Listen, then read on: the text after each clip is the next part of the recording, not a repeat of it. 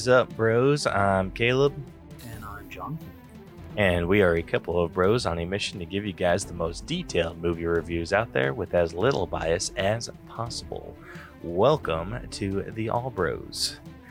This week on the podcast, we have absolutely nothing to talk about in 4K Spotlight or Through the Wall. Any news that we thought we had, like, nothing's really been affected that much. Yeah. We were going to talk about like the writer's strike or something, but that's technically ended, but it hasn't ended any of the other strikes, and their deal is still kind of up in the air, so it just kind of be pointless to talk about. And then not pointless. I mean, bring awareness to it, but yeah, but like nothing's like, it seems nothing's fully set in stone yet. Yeah. Wait, so we'll get into that when things are a little bit more solidified. And then the only other thing that I brought to Caleb's attention, it's nothing set in stone either. It was just that already the Halloween franchise is being shopped around to other studios, and bidding wars are already being placed, but nothing's set in stone. So once that does happen, we'll talk about that. Yeah. So with that, I think we can get right into this episode. Yeah, I'd say so. All right.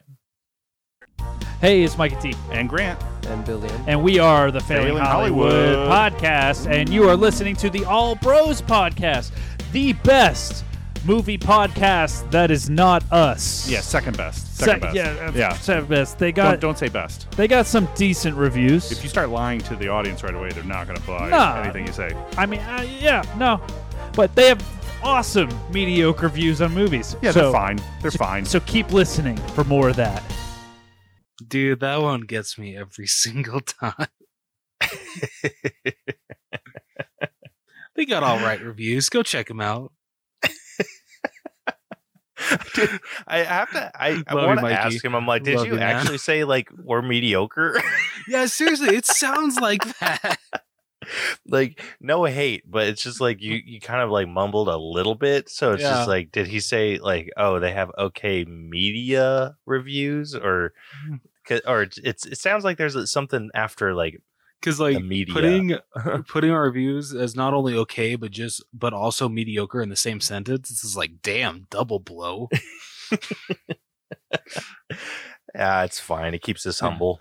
Oh yeah, and we love you for it, Mikey. Yep. All right. So since we don't have anything in 4K Spotlight or Through the Wall, I forgot what we said we were going to do this week. We are actually going to be breaking down Spider-Man 3.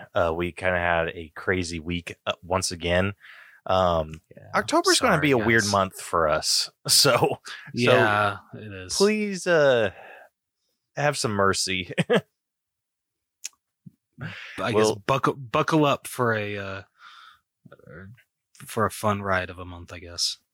Yeah. So we'll be breaking down Spider-Man 3. We were originally supposed to be breaking down A Haunting in Venice. We pushed that one a couple weeks. So sorry. Yeah, sorry about that. Yeah, if you guys were looking forward to that. But we got Spider-Man 3 for you, so yeah. The best one of the trilogy, if you ask me. Yeah. So I'm lying. I know. Hey, you don't know. I do know. Yeah, you do. What was I going to say? Yeah, so because we changed it around, we did ask a question of the week, because it was seriously up until today that we thought we were going to be breaking down A Haunting in Venice. And it's my fault, and I am so sorry. It's fine. It happens. Like last week was pretty much the same thing for me. But what we can do is we'll still read off our question of the week, our answer to the question of the week. We only got one. So, or we only got like a couple. Okay. And let me just double check. Okay, thank God. Sorry, I thought like TikTok was just gonna like freaking blast me with the volume. Yeah. Yeah, I'm not seeing anyone that answered on what's it called? On YouTube. So I think we're good there. And then I'm seeing two on TikTok. Yeah, and we don't get any on Instagram. Rarely ever. I've noticed that. Yeah. So like I'll read one, you read one. So yeah. So we asked a question of the week for A Haunting in Venice. And we just asked, tell us what paranormal event turned you from skeptic to believer. Yeah, and that's just kind of in ties with A Haunting in Venice, because that's based off of I wouldn't say it's based off of. It's this detective who's experiencing supernatural stuff, or stuff that he believes to be supernatural, and blah blah blah. So we'll yeah. Anyway, I don't know about you guys. I don't think I need to see the movie anymore. Caleb just said it perfectly. Yeah. Like, yeah, cool. Yeah. So that's the question that we asked. So let's read off these responses. You want to take the first one?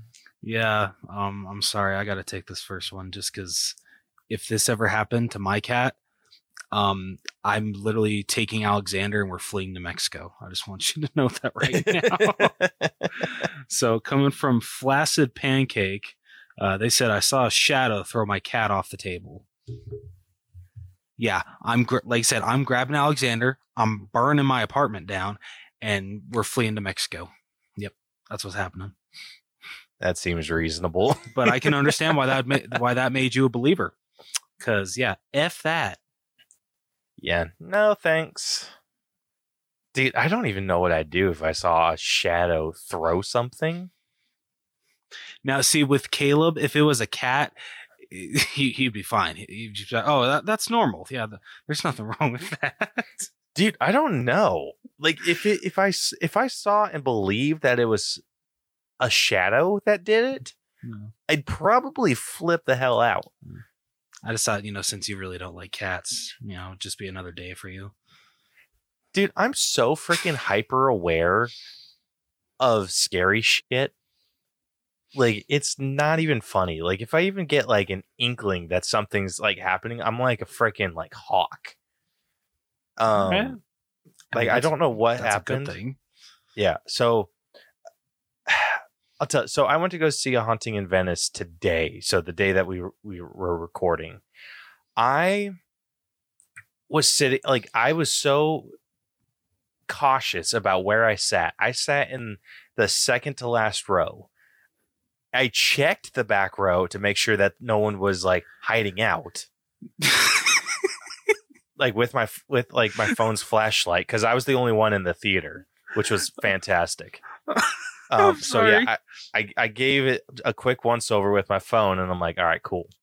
I sat down in my seat, and like the movie started and whatnot. And so where I was sitting, I could see some of like the stairway lights, and one of those lights kept like turning off intermittently, and just for a minute, and then would turn back on, and it'd be fine like for a good like half hour before it shut off again.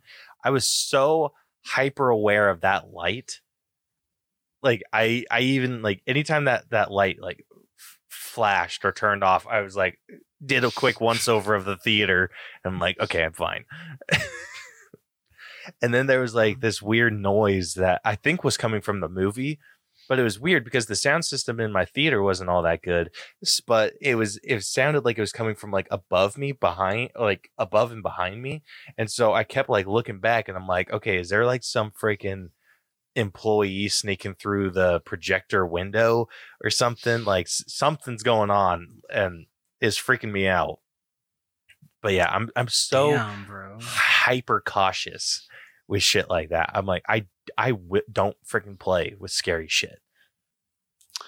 Okay, yeah, you just tell me that story. Yeah, you definitely could not handle something like The Exorcist in theaters. Yeah, I didn't think you could handle Paranormal Activity.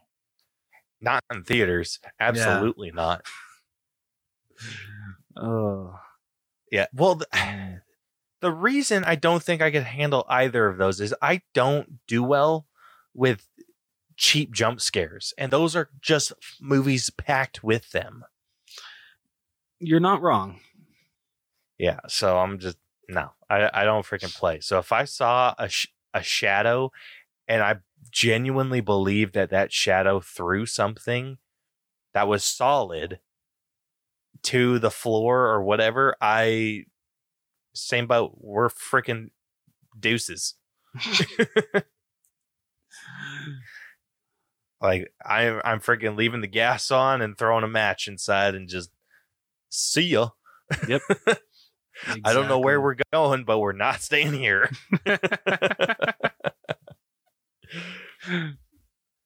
Oh, but yeah. So I totally understand that one. Yeah, like how that would flip you that hard. All right. And then mine is going to come from a talented failure, who said things moving and disappearing before my very eyes. Yeah. Oh hell no. No. Dude, has that ever happened to you? Not me, but no. I'm grateful it hasn't, because I don't want to experience that. Dude, so I actually have a story about something like this. No shit. Okay, I can't wait to hear this. So this may be why I'm very like hyper cautious of things in terms of like haunted. So you remember that old school that was like boarded up and whatnot on Main Street? Dude, I think I know what you're talking about. But yeah. Did they knock that down, or is it still there? Or is it? No, it's still there. It got renovated. It looks a lot better. So it actually like it's functional now. But I swear I know exactly what story you're talking about. It may be a different one. I do remember that there was one that like me and you were involved in. Okay. So oh wait, no, the one that I'm thinking of, that involved Bronson seeing something. Okay, never mind. Yeah, I don't trust Bronson for shit. Fair. But yeah, okay. So there. Oh, actually, I have two. Like really good ones. All right, so check this out. So the first one I'm going to talk about is at this school. I used to take guitar lessons kind of behind where this school was. And I remember I was riding my bike over there one time. I think my mom was like, or no. Because I only ever rode my bike over there when I was like with you and like Sammy and everyone. So my mom was like discussing stuff with my guitar teacher. And so she just kind of was like, oh, just hang out here. And so we were right next door to that old school. So I was like, whatever, she's taking forever. I'm going to go check this shit out. And I went up to a window that was like busted open, right?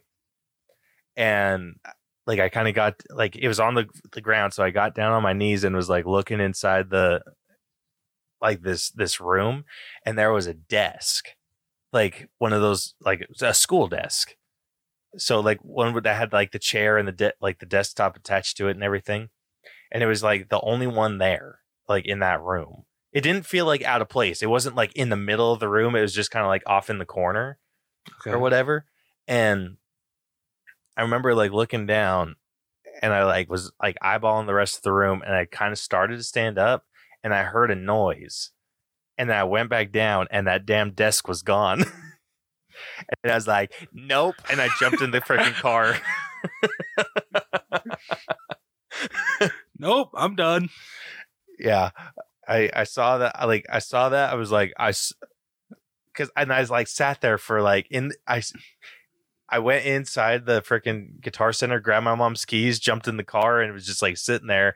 And I'm like, okay, like running through it in my brain. I'm like, you saw the desk.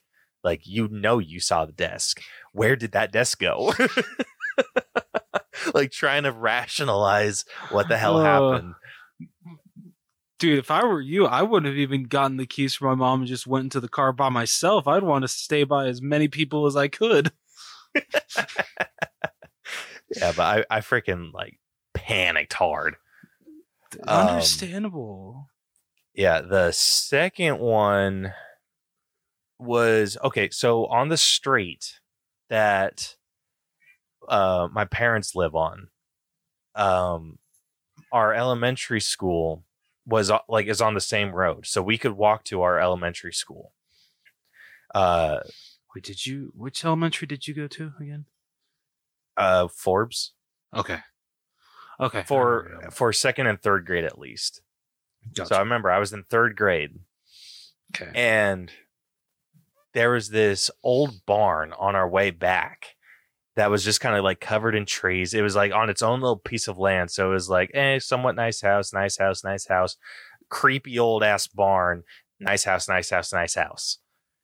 And I remember hearing horror stories from like some of the other kids about what was up with that barn, and it's freaked me out. So I started walking across the street from the barn, like anytime I'd come up to it or whatever. So like I'd walk like super far away from this barn.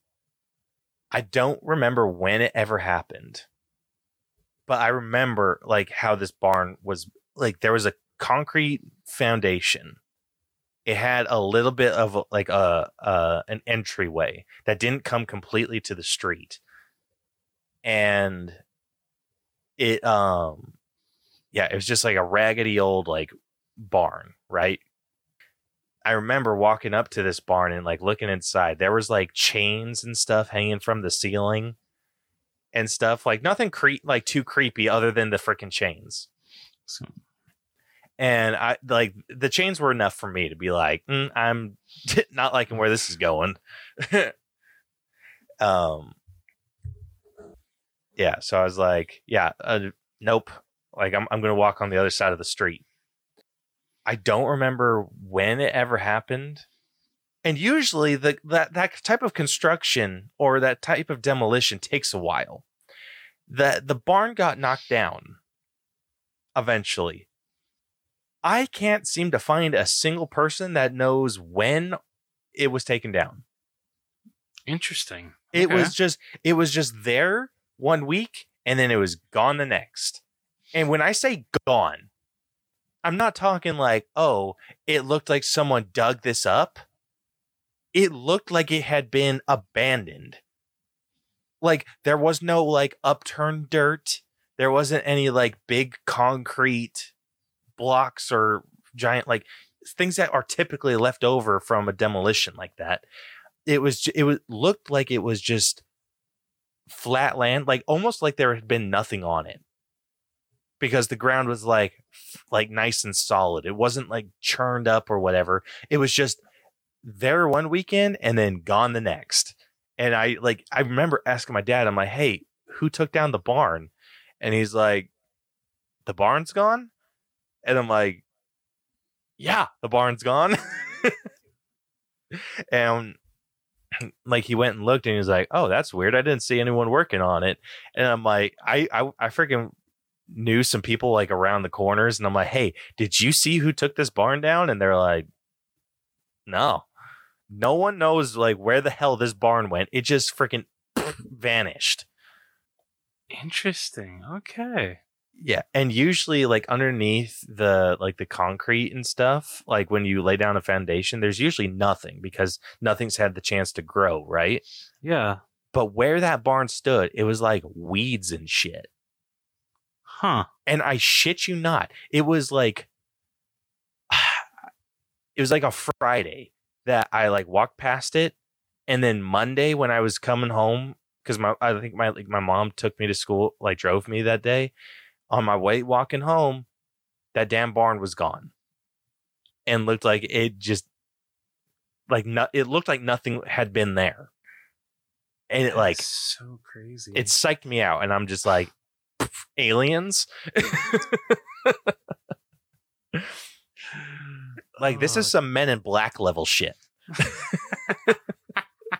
The Men in Black came, took this like cannibalistic house or this cannibalistic barn out and just wiped everyone's memory of it. Except me.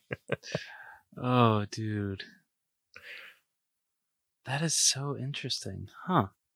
Yeah, freaking some crazy shit. So totally feel where he's coming from with the things moving and disappearing. Oh, shit. Yeah, so I'm like, I don't play with that shit no more. Yeah, understandable. Yeah. But yeah, thank you to you two, Flaccid Pancake and Talented Failure, for answering our question of the week. We really appreciate it. Yes, thank you very much. And we appreciate you giving us something to talk about. Do you have any like paranormal stories? I feel like if anyone does, it'd be you. Or have you just become numb to that shit? I kind of become numb to that shit, honestly. It's like you probably have a poltergeist, don't even know it. With all the Gacy shit I got in my apartment, yeah, I wouldn't be surprised. Well, dude, yeah, okay. I guess...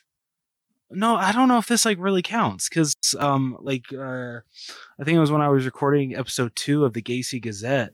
I was talking like shit, like how, he deserved to everything that he got, deserves to burn in hell and everything. And I swear I felt breathing on my neck. It felt like something was behind me, and I had to do a double take.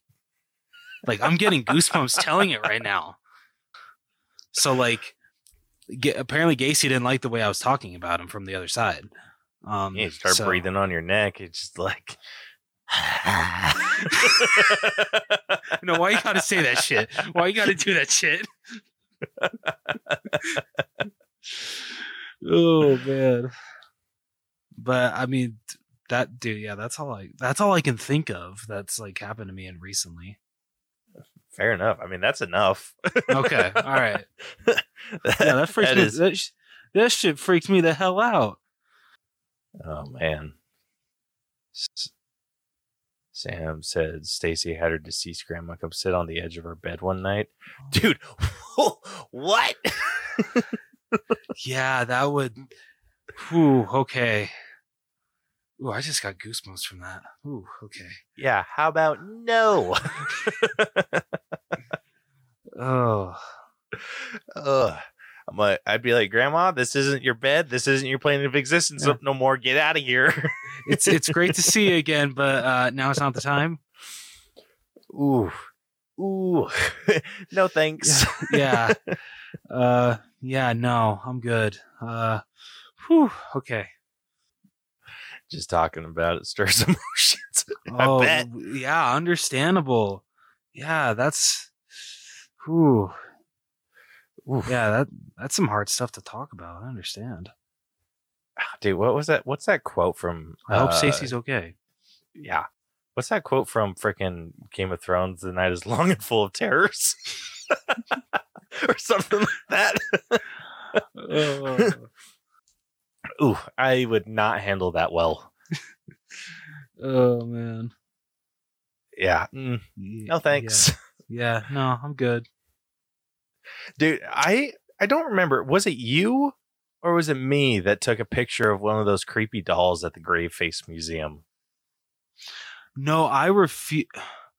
I don't. So I think it was me. Did I though? I thought I didn't because I didn't want to freaking like see it freaking move in my when I'm looking at the freaking picture.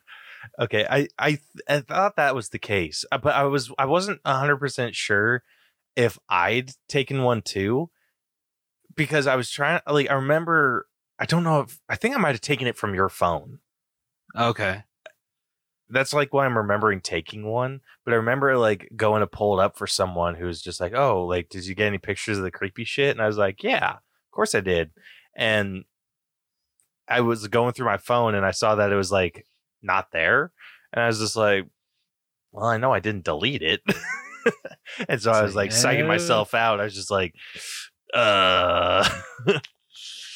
Dude, did you see what Graveface posted a couple days ago about how they're going? I forget how long, but they're literally going to let you stay overnight at the Graveface Museum, lights out, but you have to like sign a waiver because like they're not responsible for like any like paranormal entities you'll experience. Like, I think they're gonna even give you like night vision goggles, like.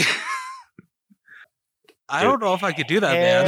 Hell no. Dude, even I'm like that. Like, I'm just like, inside, I'm like, dude, that'd be so cool to like night vision, freaking go into the freaking serial killer's room, all that gay shit.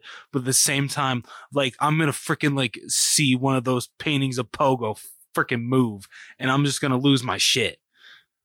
So yeah, no, I'm good. That sounds cool as hell. Like that, like kudos to you, Ryan. Like that's an awesome idea.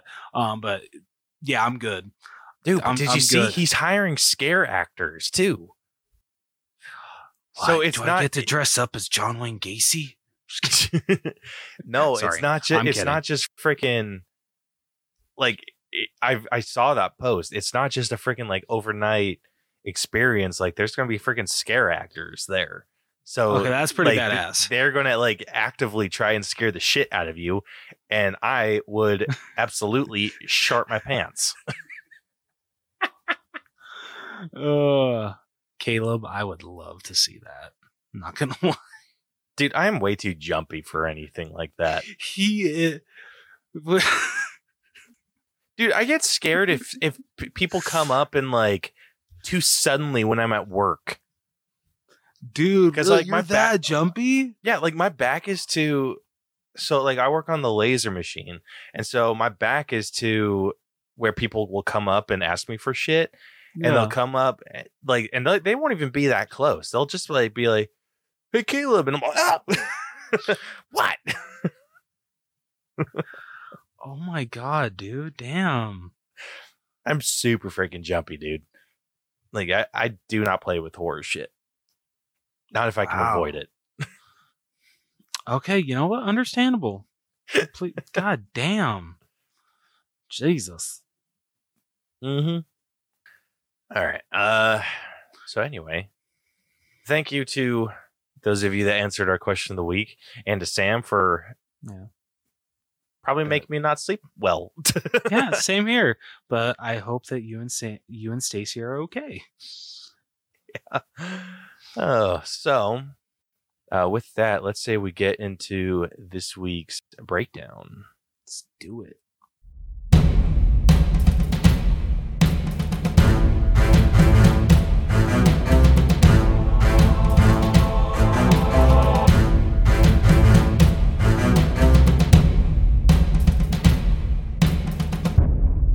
Alrighty. So like we said earlier, we will be breaking down Spider-Man 3, one of our more last minute episodes. This is probably like the most last minute that we've ever had, because it's like, because you messaged me at like what, 5? No, I don't think I messaged you that late. Didn't? Yeah, I Yeah. messaged you at like noon. Did you really? Or noon my time. Oh. Oh no, you messaged me at 6. I did? Yeah. So that was about 4 o'clock your time. At least that's what time I got it. It says 6:11. That's when you asked, could you Oh. chance or record tonight? Oh, I'm sorry. I thought we were talking about like switching the movie. Oh, my bad. Oh, switching the movie? Yeah, switching the movie was earlier to. Okay. Yeah, you messaged Yeah, you're that right. at like 1. Okay. Yeah, he's right. Yeah, freaking yeah. That probably is. That is. Ugh. Yeah, this definitely is our most last minute episode. Yeah. Damn. All right. So, if you are new to our breakdown system, we have split movies into 8 different categories that we individually score to come to a final All Bros letter grade.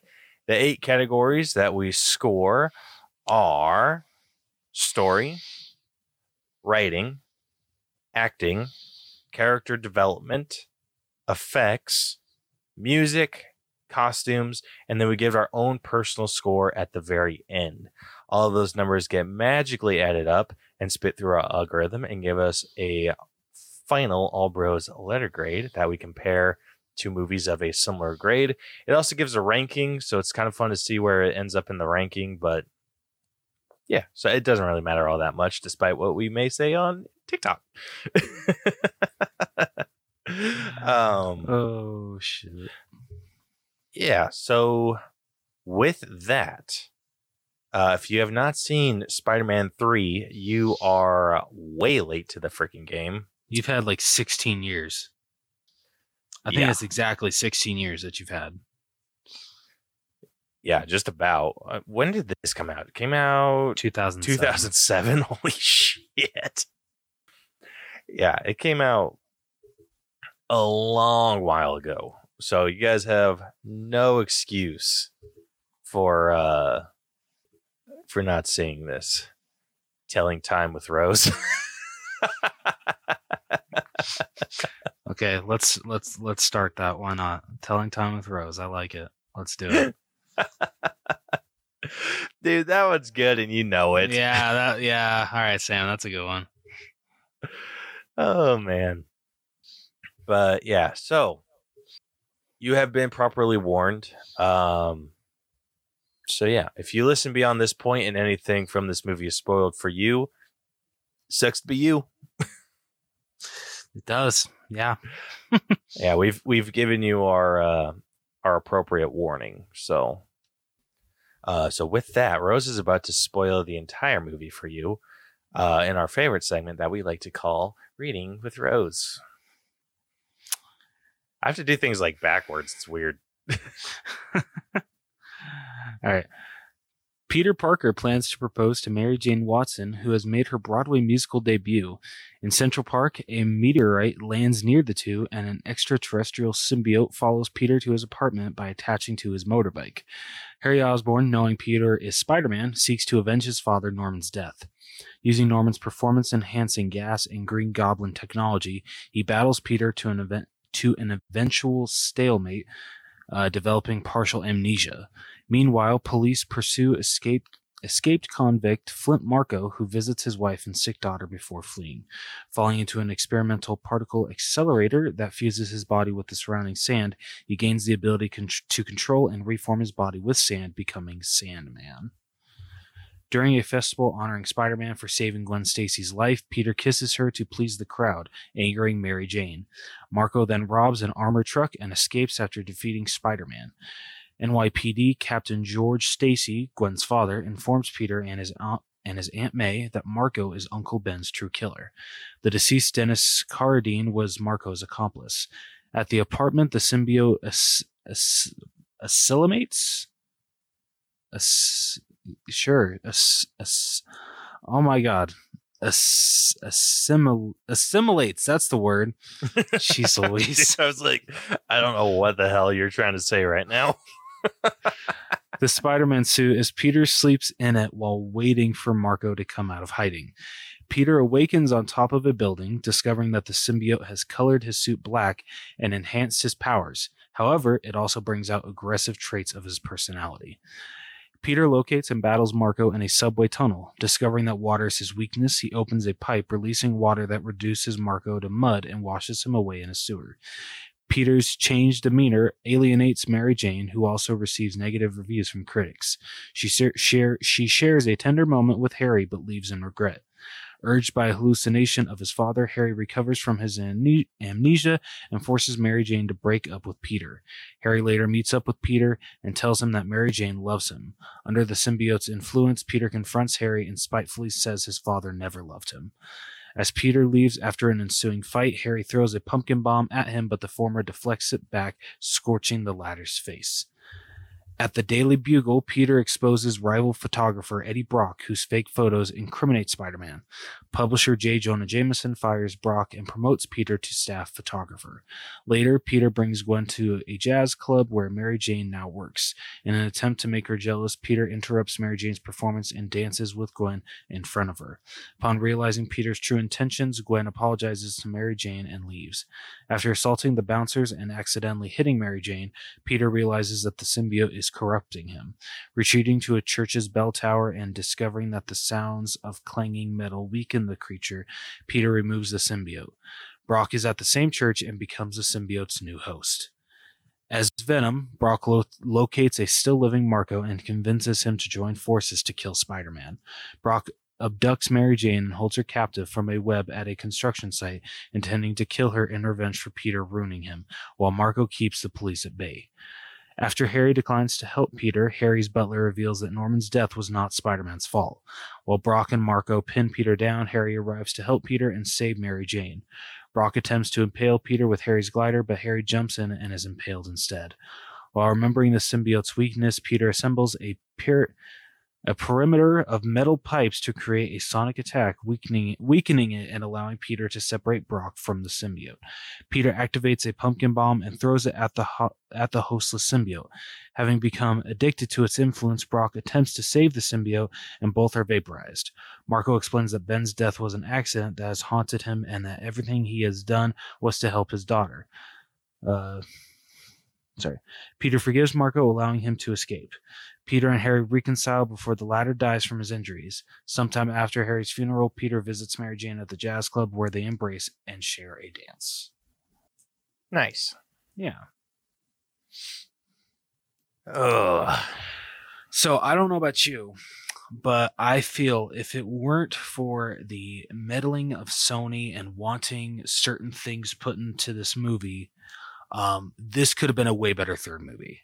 Bro, no freaking, like, the only symbiote so from what I've seen is Sam Raimi never wanted Venom in this movie. He wanted the two villains to be Harry's Green Goblin and Sandman. That's it. But so since he didn't want Venom, I can't remember, is that including the symbiote for Spider-Man, or was he wanting to include that? No, so you can't really have Venom without the symbiote. Fair. So Venom at the time was a newer character, but he was wildly popular with fans. And so that's why Sony was pushing real hard, because I think they wanted to get some of that Venom money out. Like for Venom merchandise and shit. So they wanted a reason to sell some more of his shit. So yeah, they pressured Sam Raimi like really freaking hard to put Venom in this. So I don't think Sam Raimi I think he was fine introducing Venom at the end, because there was talks of a Spider-Man 4. I think they had like a line or a plan in place to release a Spider-Man 4. Yeah, he already had his lineup of villains ready. His main one, he wanted it to be the Vulture. Yeah, which would have been freaking sick. Yeah, that would have been awesome. But yeah, so yeah, he was kind of forced to throw Venom in, and so he didn't know how to handle Venom. What is the issue? He's like, I knew how to handle Green Goblin. I knew how to handle Doc Ock. I knew how to handle Sandman. I did not know anything about Venom other than what he was told, and what he was told was that Venom's kind of a goofy character. That's what I turned Peter into a goofy character. Yeah, I think that's what I've always appreciated with Sam Raimi as a director when it came to his Spider-Man movies. He picked like the most well-known, but they've had so much character development throughout the years that there's so much material that you can look back on to fully understand these villains. And so like there's so many directions that you can take them in. And so I feel with Green Goblin and Dr. Octopus, he freaking nailed it so perfectly, because not only for what he wanted to add to them, but also just the constant decades of material that he had thanks to the comic books that they were in. But yeah, like you said, Venom was a brand new character. Definitely a goofy character. And like, honestly, a hot take. He has never been one of my favorite Spider-Man villains, and I've never understood the huge hype for him. Like, don't get me wrong, I don't hate the character. Honestly, I think it's just because he's a cool looking character. I think that's the hype. Yeah. I mean, and hell, in Venom and Venom 2, yeah, I will fully admit he looked badass. He looked awesome. But just, I've never gotten the character development from Venom that I get from Norman Osborn, from Otto Octavius, even Flint Marko, especially in this movie. Have you seen the thing talking about like the canon events? It was like shortly after Across the Spider-Verse came out. There was a lot of different writers and stuff talking about like canon events, right? Okay. And like one of the big ones is there needs to be an Uncle Ben figure. So according to some Venom writers, they were saying that Peter Parker is Venom's Uncle Ben. What the shit? Yeah. Like that's his equivalent. It's the first person that he bonded to on this new world, created like a bond with, and then ultimately got rejected. Huh. By his first host. And so that's why he holds such a disdain for Spider-Man, is because Venom or Peter Parker was Venom's first love, more or less. And then that person like rejected him, like who he was, and like even went as far as like actively attacking him with like the sound waves and everything. Yeah. That is so interesting. Yeah, like a super interesting take, right? Way. Yeah. Huh. I kind of dig that. I like that. Yeah, so that's Venom's obsession with Spider-Man. Okay, I could totally buy that. Okay. Yeah, I totally do too. But yeah, Venom, he just wasn't established well. He was not, like, honestly, I don't blame, I mean, we'll get to acting with this, but I don't blame Topher Grace at all. I feel he did the best that he could with what he was given for the character of not only Eddie Brock, but Venom as well. Yeah. I will say, if they were to have handled Venom in more of the way that they have dealt with him in the recent one with Tom Hardy, where there's like a dialogue between, like you can hear that inner dialogue between the host and Venom, I think you could have done some really good things with that and made him a little bit better well received. I agree, because when it comes to that kind of stuff, like that's like some of my favorite parts of the previous two Venom films. Just when they're when Eddie and Venom are just like going at each other. Like, freaking love that shit. Yeah. So, like, I think that they could have touched upon that. But again, what you're dealing with is someone who grew up being a fan of Spider-Man and then having to basically shoehorn this new character that he knew nothing about into his film. Yeah. A film that he already had kind of a set plan for. Yeah. I would love to see or hear what Sam Raimi's original plan for Spider-Man 3 was. Same, dude. Same. Like, I don't need it to be thrown into production or anything. I just want to I want him to release like a book. Like, this is like what Spider-Man 3 should have been. Yeah, I would love that. Yeah, I'd buy that shit day one. Dude, no joke. Like, I'd have that shit on pre-order. Yeah, dude, same. Yeah. Damn, missed opportunity. Yeah, freaking audiobook it with the cast members, dude. That'd be sick. Bro, that'd be amazing. But I mean, looking past Venom, and just how that just should have never been added to this third movie. There are some other parts that you're just like, what the hell were they thinking? Definitely gotta, bring up Bully Maguire, the freaking the dancing scenes, those get cringier on every watch. I don't know about you. Yeah, they don't age well. No, they do not. But I think they've become such a freaking staple in Spider-Man lore that it's kind of like it's become funny. Like it's turned from cringy to freaking to funny. Yeah. But I mean, there is still a lot to love with this story. Looking past like some of the problems that you might have with the symbiote when it comes to Peter Parker, you still get some great moments with not only Peter Parker but Spider-Man. Seeing him deal with, of course, his relationship with Mary Jane, and how it's just been honestly once the symbiote, enters him, it's just up and down for him with that. What he goes through with Harry, especially, that's always been one of my favorite parts of this third movie. Freaking how you see how much hatred Harry has towards Peter for killing his father.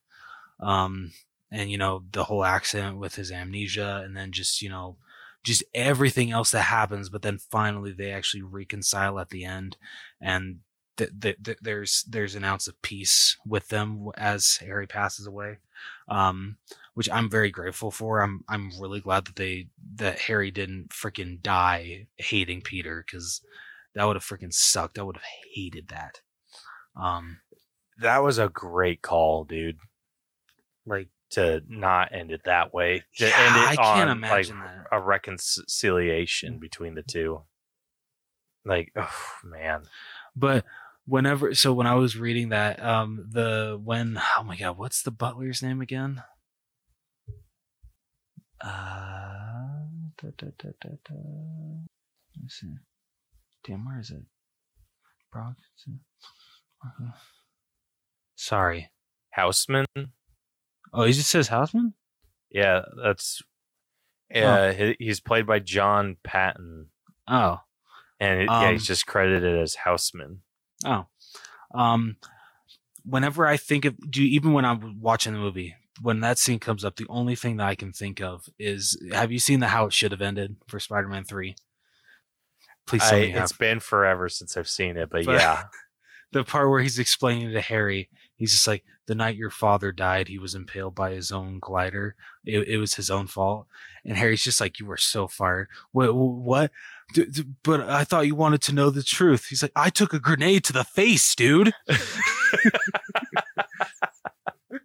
That's like the only thing that I can think of when I see that scene. Dude, I will say I have real mixed feelings about the Harry becoming the new Goblin. That's fair. Like, I'll fully admit, when it came to like Harry becoming the new Green Goblin, I feel it was handled better in like the 2000 series. Or was it No, I think it was the 90s series. Was it the 90s? Shit, when did that series come out? Like, do you animated know one? Yeah. Which one? I mean, there's been. I swear it's 90s Spider-Man. Let me check. You're talking about the the Spider-Man we grew up on? Yes. Yeah. That was 90s Spider-Man. Okay, so 90s Spider-Man. Like, I freaking remember the way that they tackled Harry becoming Harry. Wow. I remember how they tackled Harry becoming the Green Goblin after Norman died. And just freaking how terrifying he becomes. And just, I don't know, when someone becomes the new Goblin, I expect them to be freaking terrifying. Like, say what you will about the Amazing Spider-Man 2, but at least Harry, like, he was actually like felt like the Green Goblin. He was actually intimidating. Like, you could tell that what entered his body like effed him up. And you felt that way with Norman Osborn in the first Spider-Man movie. So the fact that even though we see that James Franco's Harry Osborn is injected with the Goblin serum, right? Yeah, we see that, right? No, that's the part that I have an issue with. Yeah, but I thought so at the end of Spider-Man 2, he takes that knife and throws it through the window or that mirror. Remember? Yeah. I don't remember if it was like an end credit scene or part of the movie, but he throws it through, and the machine that Norman used to become the Green Goblin is in there, along with the serum. You never see Harry take the serum, I don't think. I think you see, well, hold up. Yes, you do. Because yeah, you see him come out of the chamber. Okay, yeah, that's what I thought. Yeah, you don't see him inject himself with anything, but you see him like coming out of the same chamber. Okay. And I think that like that's as far as that goes. But yet that doesn't affect his like personality at all, really. His psyche at all. Yeah, he doesn't. Yeah. He never feels like the Green Goblin. Yeah. That's what's kind of got me, because I remember reading something. I think it might have been like the book adaptation of this movie, and them saying that he altered the formula to not have the kind of impact that it would have on his mind. So it would give him all the perks of being the Goblin without any of the mental effects. But that, I think that's what's got me confused. It's because like it doesn't seem like Harry has any of like the mental issues that Norman did. Yeah.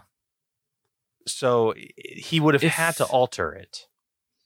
If that's the case, you're taking all the fun out of the Green Goblin. Yes, but that's not the issue that I have. The issue I have is you set Harry up as kind of the dummy in the first movie. He's not as smart as Peter. He's not as smart as his dad. So you're just telling me that he was able to take this formula that drove his dad to insanity and altered it to get rid of that side effect? Yeah, dude, seriously. Even in the second one, he's made out to be even more of a dummy, I feel. Yeah, because you're dealing with that too, and then like you've already showed that he has mental issues. He communicated with his dad. Yeah. So it's like, what the hell? I know you set this up in a way that he'd have the same issues as Norman. Yeah. But you didn't, like, there was no follow up. Like, and I'm sure James Franco could have played Psycho just as well. I mean, probably not as well as Willem Dafoe. But at least think he could have done really well. Yeah. I swear that we've seen him do that before. So why change it? Yeah. Why change what the Green Goblin serum does to somebody, or the Goblin serum? Like I said, dude, I would love to see what this movie originally was. Dude, same. Yeah, because I feel if Sam Raimi would have truly been able to get his vision, we could have had one of the best superhero trilogies ever made. This could have been on the levels of Guardians. I absolutely believe that. Because the first and second are near perfection. The second one especially. Dude, like, absolutely. The second one's just chef's kiss. Yeah. Like, you can't get better than that. No, like, you cannot. That sets the bar so high. I think you still would have had issues with the third, True. Regardless of how good it was, just because of how good number 2 was. Yeah, that's a good point. But yeah, I want to Google something real quick. Spider-Man 3. All right, dude, what kind of bullshit is freaking Screen Rant? Why? What happened? So I googled like what was the original plan for Spider-Man 3, and it says, think Spider-Man 3 was bad? The original plan would have been so much worse. Let's see. Spider-Man 3. So this is what this says. Spider-Man 3 was almost split into 2 movies. That would have been fine. Yeah. Originally, Spider-Man 3 was going to explore Peter learning that he wasn't a sinless vigilante, and even though he considered villains could have humanity in them, and in order to give closure to Harry Osborn's story, he was brought back with the intention of being somewhere between his father's legacy and being his own person.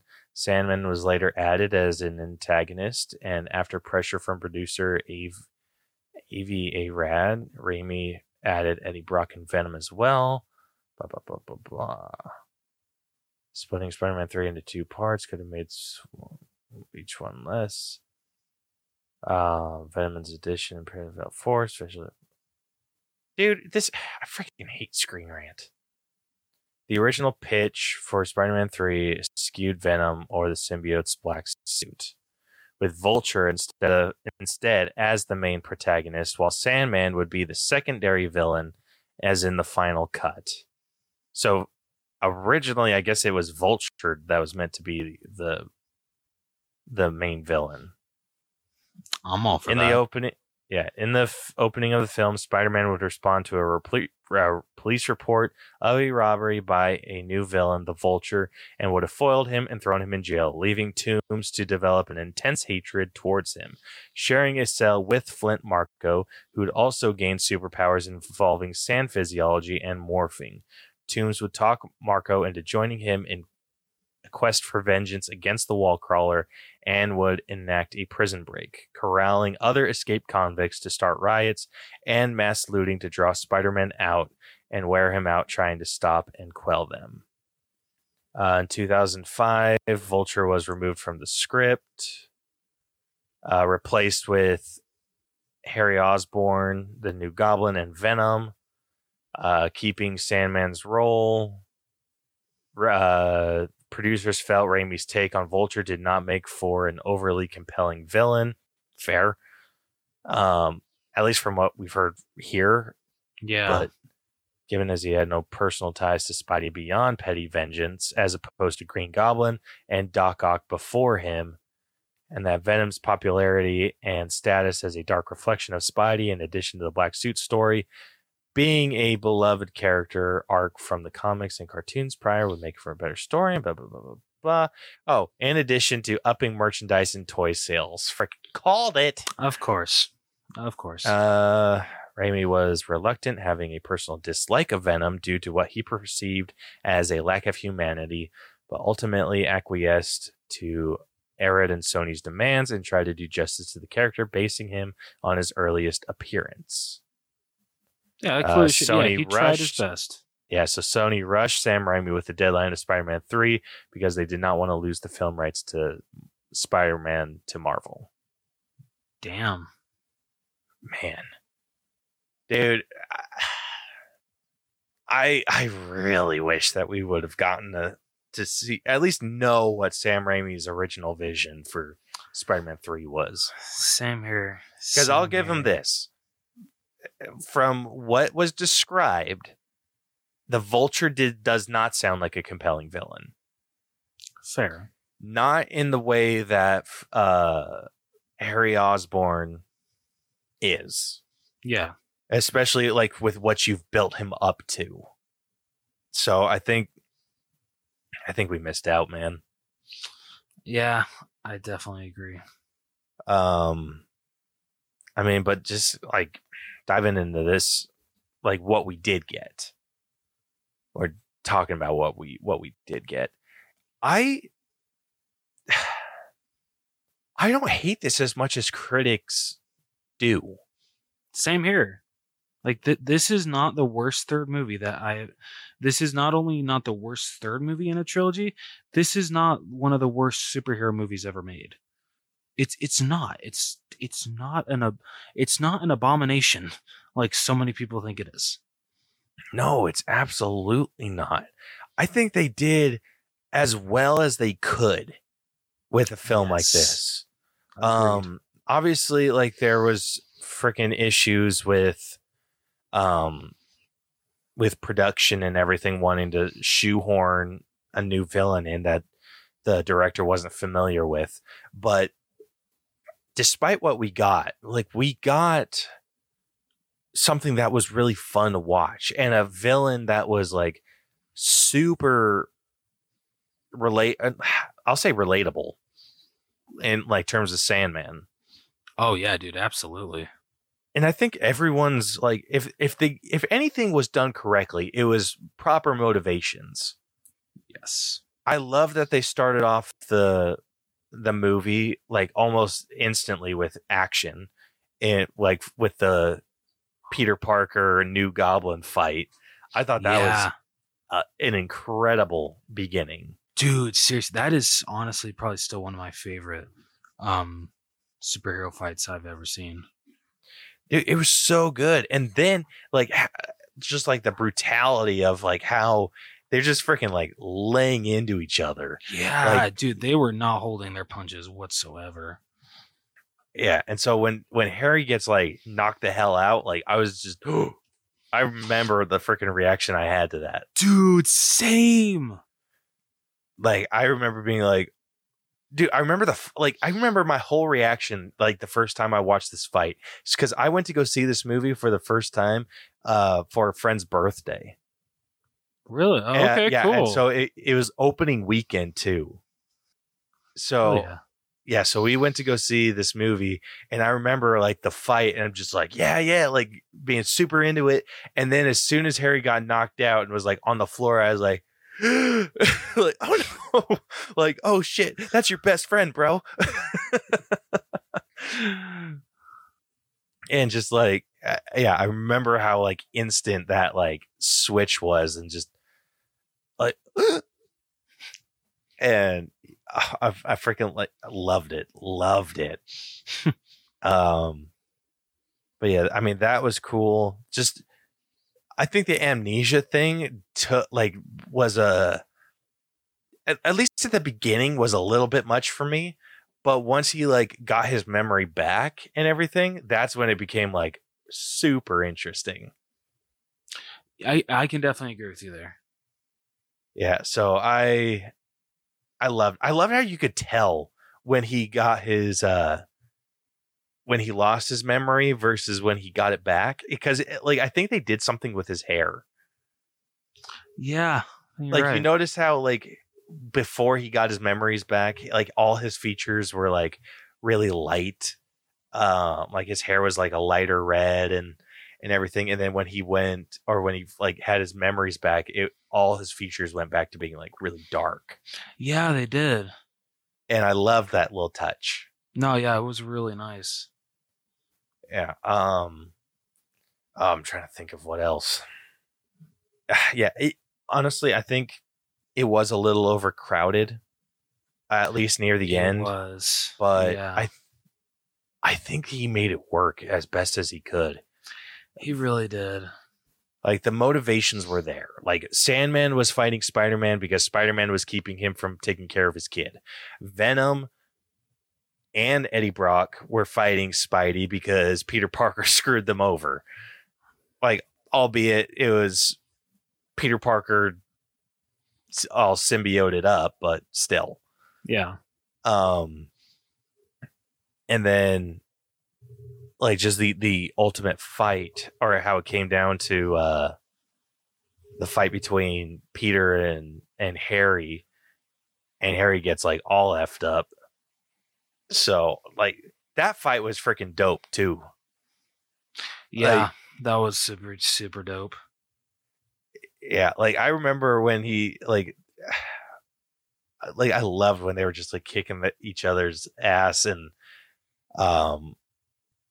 freaking Harry's like all blood, like like blood's coming out of his mouth, and he's just like, I protected your ass, and like I protected you all throughout high school, now I'm going to kick your little ass.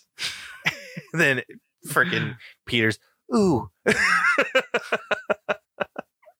So good. Yeah, I freaking loved shit like that, dude. Overall, like it had a good flow about it. Like, dude, my only real complaint is that it got bogged down by Bully Maguire, and it kind of got a little bit overcrowded with villains. Yeah. Other than that, I don't have very many complaints about the story. I don't either, honestly. I'd say I'm pretty freaking high in terms of these Spider-Man movies. I'd say I'm like 87. I think I don't know, I can't decide if I want to just go. Yeah, you know what, man? I gotta agree.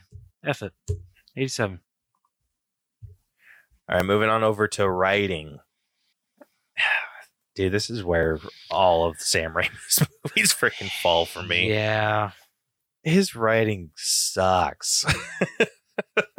I mean, but I mean, the overarching story, like the overarching stories are pretty sick. And like when the dialogue, he's not good at filler dialogue. Yeah. Yeah. I don't know what else to say besides that. But no, dude, you're absolutely right. Like the interaction I feel that Peter and Mary Jane have when they're on the bridge and she's breaking up with him. Just like some of the freaking dialogue of that is just like so cringe. Yeah, Sam Raimi can't do freaking not serious dialogue. Yeah. And it was the same issue in the other two movies. The villain's dialogue, sick. Yeah. Everything else, kind of trash. Well, I don't know. I mean, how do you feel about Eddie's line with "Oh, my spider sense is tingling"? If you know what I'm talking about. Honestly, I had less issues with that than a lot of other shit. Okay, all right. I think overall, if anyone was written the best, it was freaking Eddie Brock Jr. Fair. All right. I can definitely get behind that. Like, my favorite part is when he gets his camera smashed when Peter's in the black suit, and he just like walks up to the manhole cover and he's like, "What the hell?"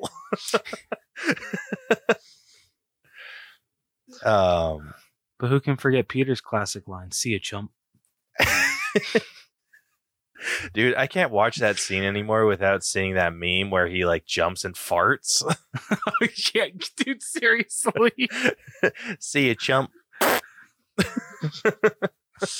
Why does the internet have to ruin everything? I know. Like, I freaking laugh forever at that scene. I'm like, I shouldn't have, but I did. Oh, shit.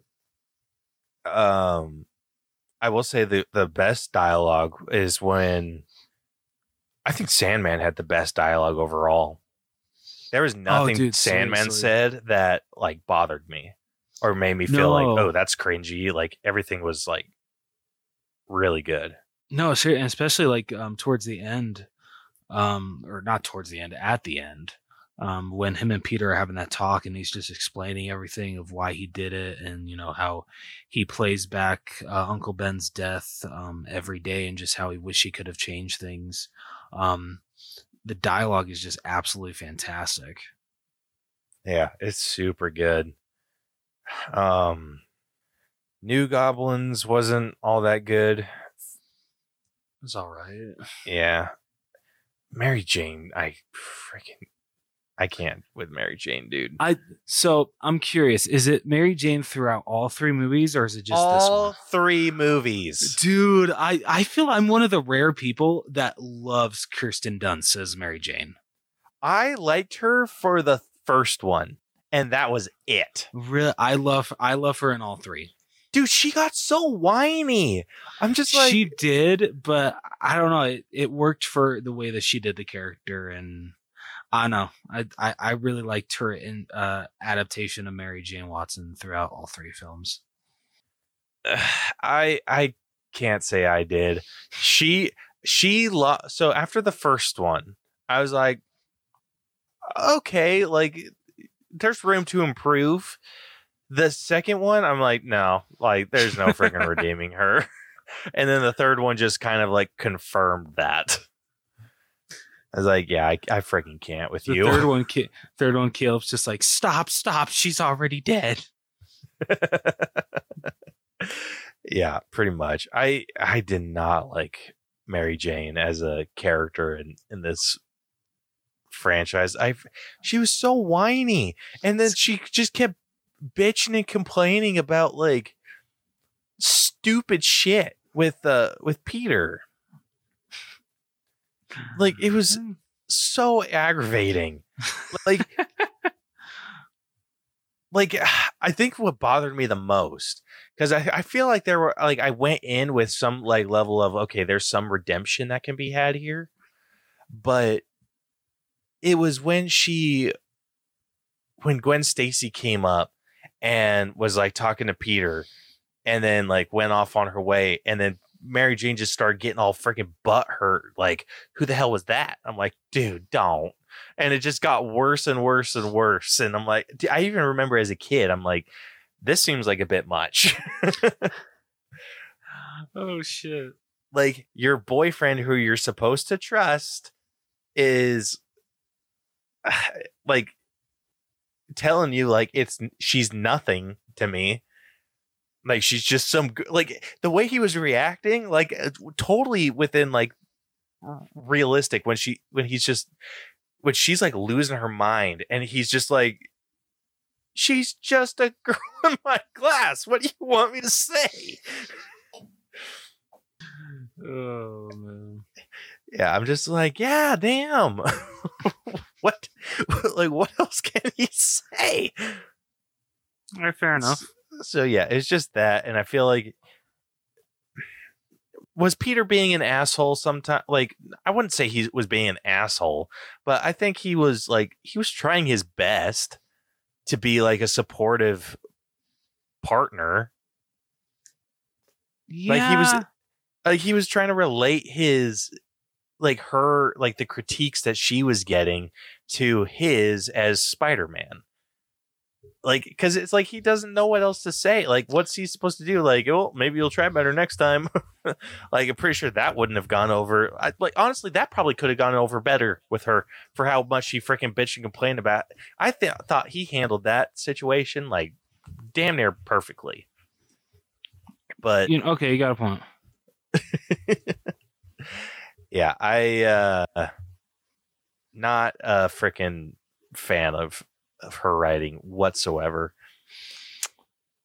I will say though, I feel like one line that always sticks with me is the when freaking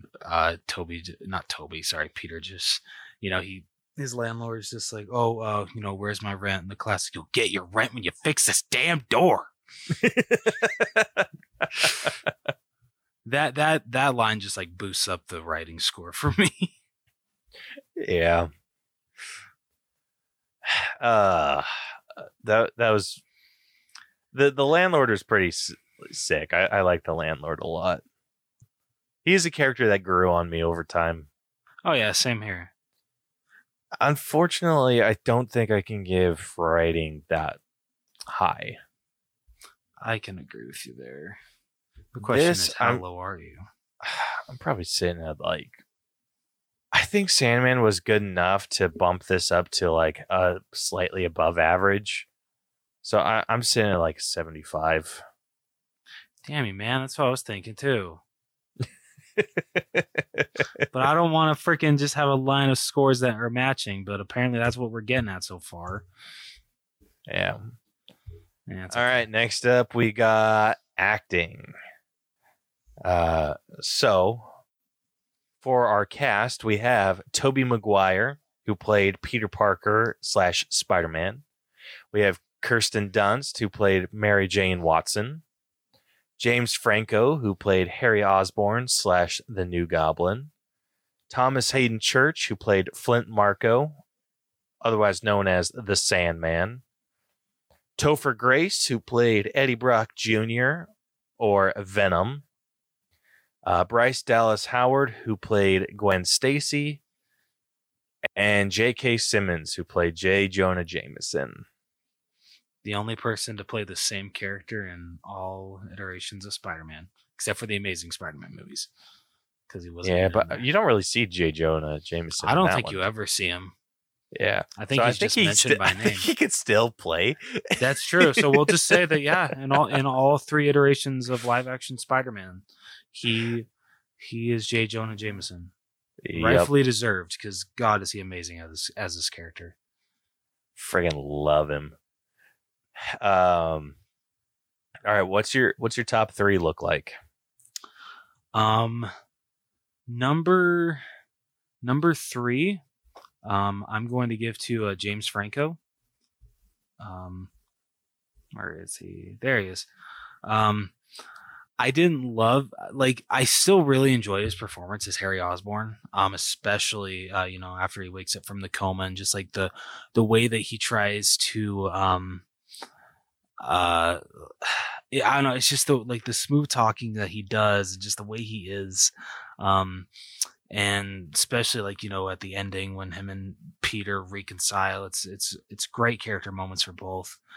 So like honestly, this might be like the movie that I enjoy his performance the most out of the three, and that's why I would put him in my top three. I feel that his performance just got better as the movies went along.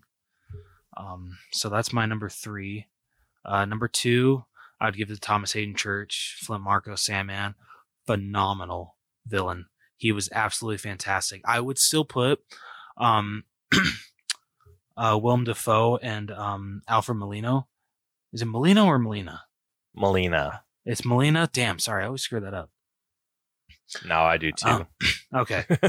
So I would definitely put, those will always be my top two favorite adaptations of Spider-Man villains, always.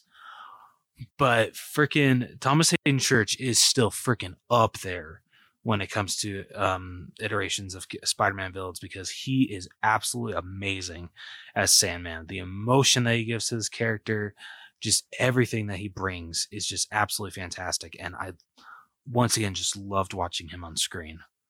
But number one, I have to give to Tobey Maguire. For the problems that I have with Bully Maguire and everything, I can absolutely look past, because I still love him so much as Spider-Man / Peter Parker. And he showcased that again in this third one. All of the turmoil that he goes through as Spider-Man and as Peter Parker, and the emotion that he puts in through the performance, is fantastic. Like I said, there is some problems that I have, and I feel it's more on character writing. It's not really acting. It's, the Bully Maguire, just some things that feel completely out of character for Peter Parker, but because of the whole symbiote storyline, you can kind of excuse it. So yeah, definitely got to give number one to Tobey Maguire. There's a reason why he's many people's favorite Spider-Man. He's the OG. Yeah. Honestly, I think my only issue with Tobey's Spider-Man is that I don't feel he's quippy enough. That's fair. I feel when it comes to quippy, Andrew Garfield freaking steals the show. Especially in... I don't even think Andrew Garfield's as quippy as I'd like him to be. He's definitely the quippiest. That's fair. I mean, I feel in the first one, they took him way too serious. At least in The Amazing Spider-Man 2, he definitely had some moments to finally be quippy Spider-Man. But I definitely agree with you. He wasn't as quippy as he could have been. Definitely agree with you. I will say, Andrew Garfield's Spider-Man's a lot more chatty. It's just not quippy. Okay, that's fair. And I think I like that about Andrew Garfield's Spider-Man the most. Yeah. Tom Holland, I think he needs to get a little quippier. It needs to be nonstop talking. And I'm hoping that's like a strategy that people in the comics that people have pointed out. I think he's even brought, Spider-Man himself has even brought it up, that he talks to get his enemies scatterbrained. Yeah. Smart. That's why he doesn't shut up, is because it distracts them and makes them easier to fight. Smart. That's really smart. Yeah. So I think that's something that I think they need to adapt a little bit better. I don't think any Spider-Man has been as quippy as they should, other than not including animated ones. Because I feel like there's been some animated ones that are very quippy. That's fair. I can definitely agree with you there. But yeah, I absolutely agree with you on number one. Tobey Maguire's the freaking bomb.com. My number two, I think I'm agreeing with you. I'm going to give it to Thomas Hayden Church. And same reasons as you. This is my number three is honestly a coin flip and probably going to be real controversial. I'm giving it to Topher Grace. Dude, you will get no argument from me here, because I did not love the iteration of Venom. Maybe it's just because I don't really understand the character that much. But what Topher Grace was able to do with the character, and just you could tell that he kind of just had fun with it. He made it his own, and I appreciate the hell out of him for that, because he did his absolute best. He really did. Dude, Topher Grace doesn't get enough credit as an actor. He doesn't, and it's bullshit. It pisses me off. Yeah. I love, like, honestly, I think in another life, he would have made a really good Spider-Man. Yes. Oh, dude, yeah. He would have made a fantastic Peter Parker. Yeah. I would have liked to see him in a role like that. Because I think just seeing, like, a lot of his other stuff, like, obviously he was, he grew up doing That 70s Show. And he's just done a lot of other sitcoms and comedies. Like, he's got the comedic timing down. Yes, he does. And he's got that, like, that awkwardness about him that I feel fits perfectly for a character like Spider-Man. Agreed. So yeah, I think in another life, like in a freaking somewhere in the multiverse, Topher Grace played Spider-Man, and I freaking love it. I am all for that. That makes me smile, honestly. Yeah. So, but I loved, like, his just quick-witted, quick talking, and everything that he was able to portray about Eddie Brock Jr. Like, I thought it was really good. Once he got into Venom mode, I was like, not loving it, but yeah. But him it's as okay. Eddie Brock was great. Yeah. I will say this, his Venom voice, even though we only hear, like, a quick little snippet of it, kind of killer. Yeah, it wasn't half bad, actually. Yeah. I mean, I feel like you only get, like, one word from him in, like, Venom mode, right? I think so. Yeah, because most of the time it's like it's separated, and then, like, all you see is his face, and, like, the way that he's talking. I want to know who decided that, because no, it should have just been Venom talking, not him freaking pulling back and be, oh, hey, here's Eddie. It's like, no, if he's Venom, he's fully Venom. Yeah, but I remember, like, flipping out when he's talking, like, when he's on the wall, like, crawling towards Sandman, and, like, how menacing that was, that he's like, you want to kill the spider, I want to kill the spider, like, let's team up, make it happen. And then he, like, kind of gets down and, like, is in Sandman's face, and he's like, then he, like, goes full mask, he's like, interested, and I'm just like, like, I got chills. I was like, oh shit. Like, it's about to go down.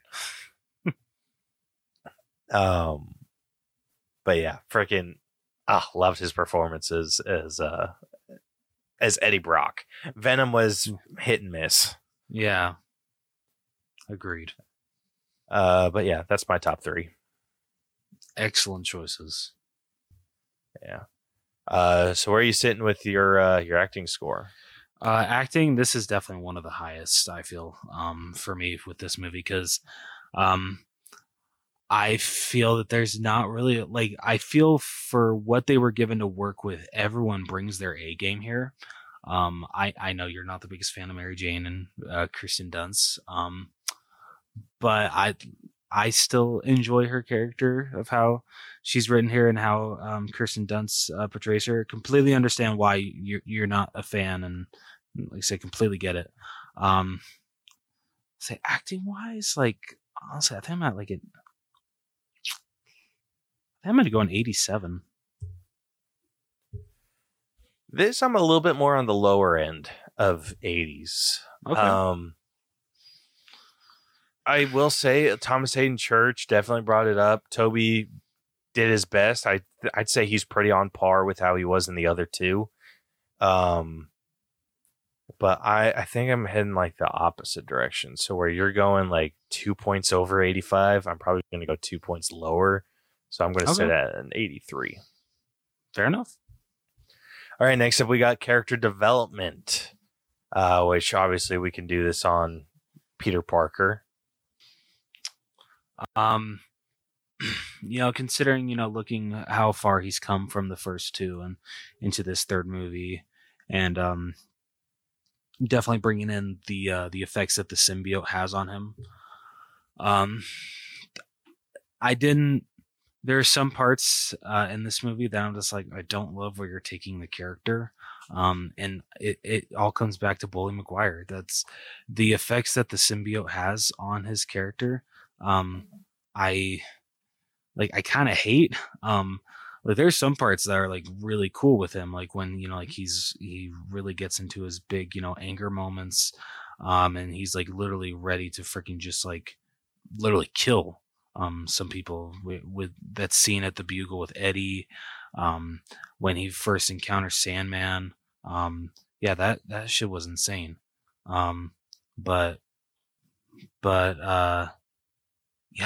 Honestly, look, like I'm trying to base it off all three of these movies, but I don't know if I shouldn't do that, because it should just be what we get from him in this movie. And it's just like, unfortunately, like I said, like some of the parts that the symbiote takes his storyline are great. Like I said, I love the anger parts, like when he's showcasing how mad he can get at some of the people that have hurt him. But the freaking like whole like dancing scene in the club, just the freaking when he walks out of freaking like not men's dress for less, but that kind of thing, and he's freaking just doing like a little dance with his arms, rolling the hands, and I'm just like, this doesn't feel like Peter Parker. Like this isn't Peter Parker. I don't care if the symbiote has entered him. It doesn't feel like him. So there's that, but towards at the end, you do get it resolved. The symbiote leaves his body. He finally realizes that, this isn't me. He reconciles with Mary Jane. He reconciles with Harry before he dies. So those parts are great. I love that stuff. It's just some of the stuff in between them. It's like, kind of got a love-hate relationship with that.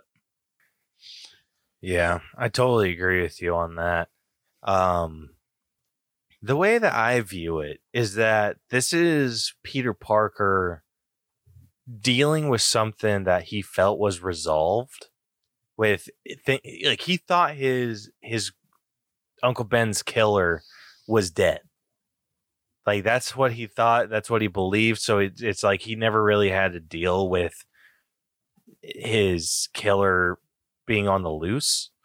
And so seeing that, he was already in a place of anger. And so the symbiote just kind of enhanced that anger, turned his anger into strength. And then him feeling like how good it is to kind of give into his anger. And then living his life based off of that, like giving into anger and rage. And then he sees what it turns it. Like he has that moment where he hits Mary Jane, knocks her to the floor.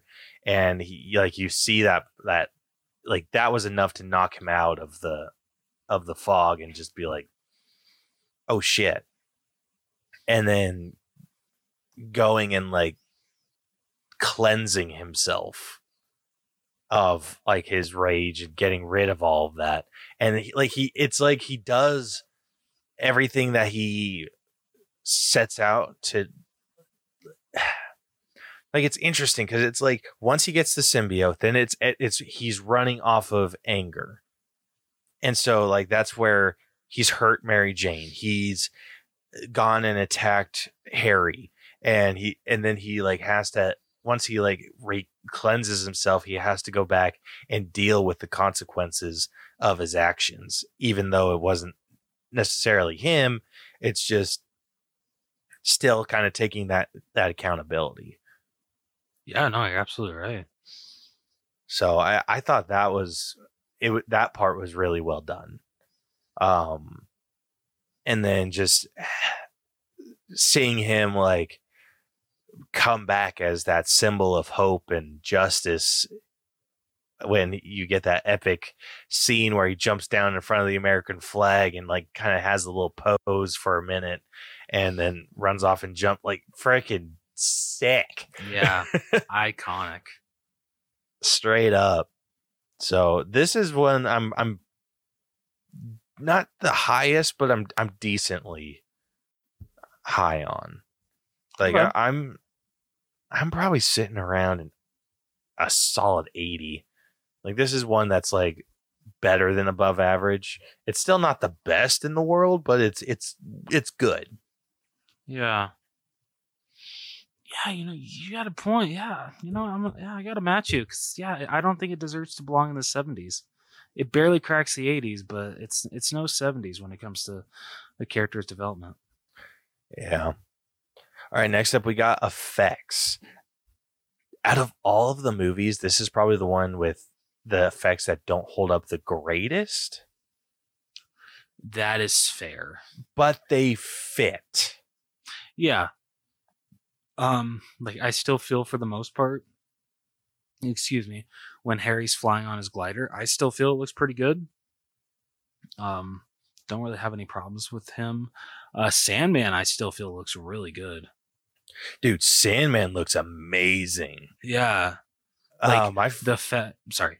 No, I was just gonna say my favorite scene that they have is when they're in the armored truck and Spider-Man punches through him, and he just like that scene still looks freaking incredible. Like Dude, I know it's probably a really basic special effects shot, but it looks really good still. It does, and especially the fact after he just slowly freaking just grows his fists into like some bigger and just freaking just knocks him right out of the truck. Freaking love that shit. Dude, Giant Sandman looks dope. He does. How does so when it comes to like the final fight when he's Giant Sandman, do you still feel that holds up with how his face looks on? Because I do have some problems with that because okay, that's he looks probably a little where weird. it's like that's where Beverly gets a little bit dicey. Yeah. But like you gotta like look at it, just like the fact that when it came to No Way Home, and even if it weren't for scheduling conflicts with Thomas Hayden Church, the fact that when it came to like everything Sandman, or at least like when we're actually showcased Flint Marko at the end, the fact that that literally that scene is taken from Spider-Man 3 just shows how good the effects looked in that movie. Yeah.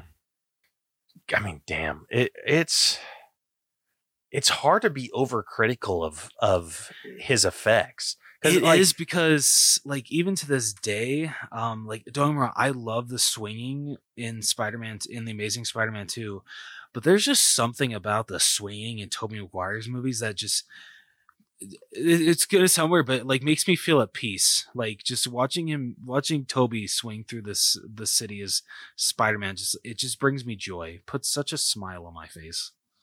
Dude, you are not wrong. Like, yeah, okay. Swinging around with Andrew Garfield feels like a freaking like adrenaline rush. Where, like, and I'm remember like when he's swinging around at the beginning, like before he gets freaking like swooped by New Goblin. Like it is a very peaceful, motion that they were able to create. Yeah. And then, like with Garfield, it is very much like a freaking adrenaline trip. Which, hey, it works for his iteration. Yeah. Yeah. Like, I'm trying to think of like any horrible effects, but I can't think of anything that was just like not good. Like, I think Sam Raimi does a good job at going as practical as he's capable of, which I really appreciate. I do too. Like I thought Sandman, even though he was doing like weird stuff with his body, like morphing it into big items, and like I thought that looked really good. The freaking train fight between Dark Spidey and Sandman. Oh, that fight looked awesome. Yeah. It still looks good. Agreed. And it's freaking terrifying to this day. Like, yeah. It really is. It's so good. that's probably my favorite sequence with him in the black suit. That's fair. God, I don't even know what my favorite part with him in the black suit is. Honestly, it's probably gonna sound basic when he first like realizes it, like he like lands on the freaking side of the building, he like pulls off the mask and he's just like realizing the power that he has with his new suit. That basic, but that's probably my favorite. Yeah. So I'll say favorite moment overall is when he ends up like being taken by the suit, and then he like wakes up and he's upside down, like staring at himself in the mirror or in the glass. Yeah, I'm gonna change my answer. Sorry, that yes, Like, yeah, freaking yeah, and like he's like just like the way he's like clinging onto the freaking window of the building, and he's just like looking at his hand. Just oh my god, like literally nowadays when I see that now, I still get chills. I'm like, this is so freaking cool. Yeah. And then like I said, combat with Sandman in the sewers was the best. Because yes, like especially when Sandman's like trying to run away and like he keeps looking back, and then you see Spider-Man on the wall when the train's coming by, and then he like crawls away. Like that's classic Sam Raimi shit. And I loved it. Yeah, so good. And dude, like Sam Raimi knows how to build up like a horror sequence. And what that was just one big horror sequence with Spidey. Yeah. And like, I freaking love that when he's like fighting Spider-Man and like Spidey's yelling like, do you remember Ben Parker, the man you got shot down in cold blood? And then he's like, what's it to you? And then he like goes and swings. The train comes by like ripping by, and he's just like, everything. I'm like, ah. So good. I'm like, this is the shit. This is peak Spider-Man. And yeah, and just how freaking scary it was when he like opened up the piping and flooded him out. Yeah. Like, and basically sees him melt away, and like just dude, Tobey Maguire's evil voice is freaking awesome. It is. Like the way that he was just like, good riddance. I'm like, damn. Yeah. So so this is what I'm going to dock for in terms of the effects. I'm going to adjust for Giant Sandman. Okay. Did we talk about Venom? I can't remember. Despite how Venom looked, he looked like, and like in terms of like how he was designed, he looked really good. He did, yeah. Like I know, like a lot of people are used to like the big broody Venom, like we got in the 2 new movies, but yeah, like honestly, for the way that they made Venom look like it would be Topher Grace's Eddie Brock, yeah, I feel it worked really well, and it looked really good. This is why I appreciated them going a practical route, because that looked like a real mask. Yes, it did. Yeah. And like I'd be genuinely shocked if it wasn't, but it looked so good. The only time it looked fake is when he was talking to Flint. Yeah. Agreed. Other than that, it looked incredible. But most of the time it was him like screeching. So yeah. Like you only needed the one pose. That's true. So this is one I'm fairly high on. Docking for Giant Sandman, I think I'm sitting around 92. I think that unfortunately the Giant Sandman just kills it for me a little more. I'm sorry, so I'm gonna be sitting at a 90. Fair enough.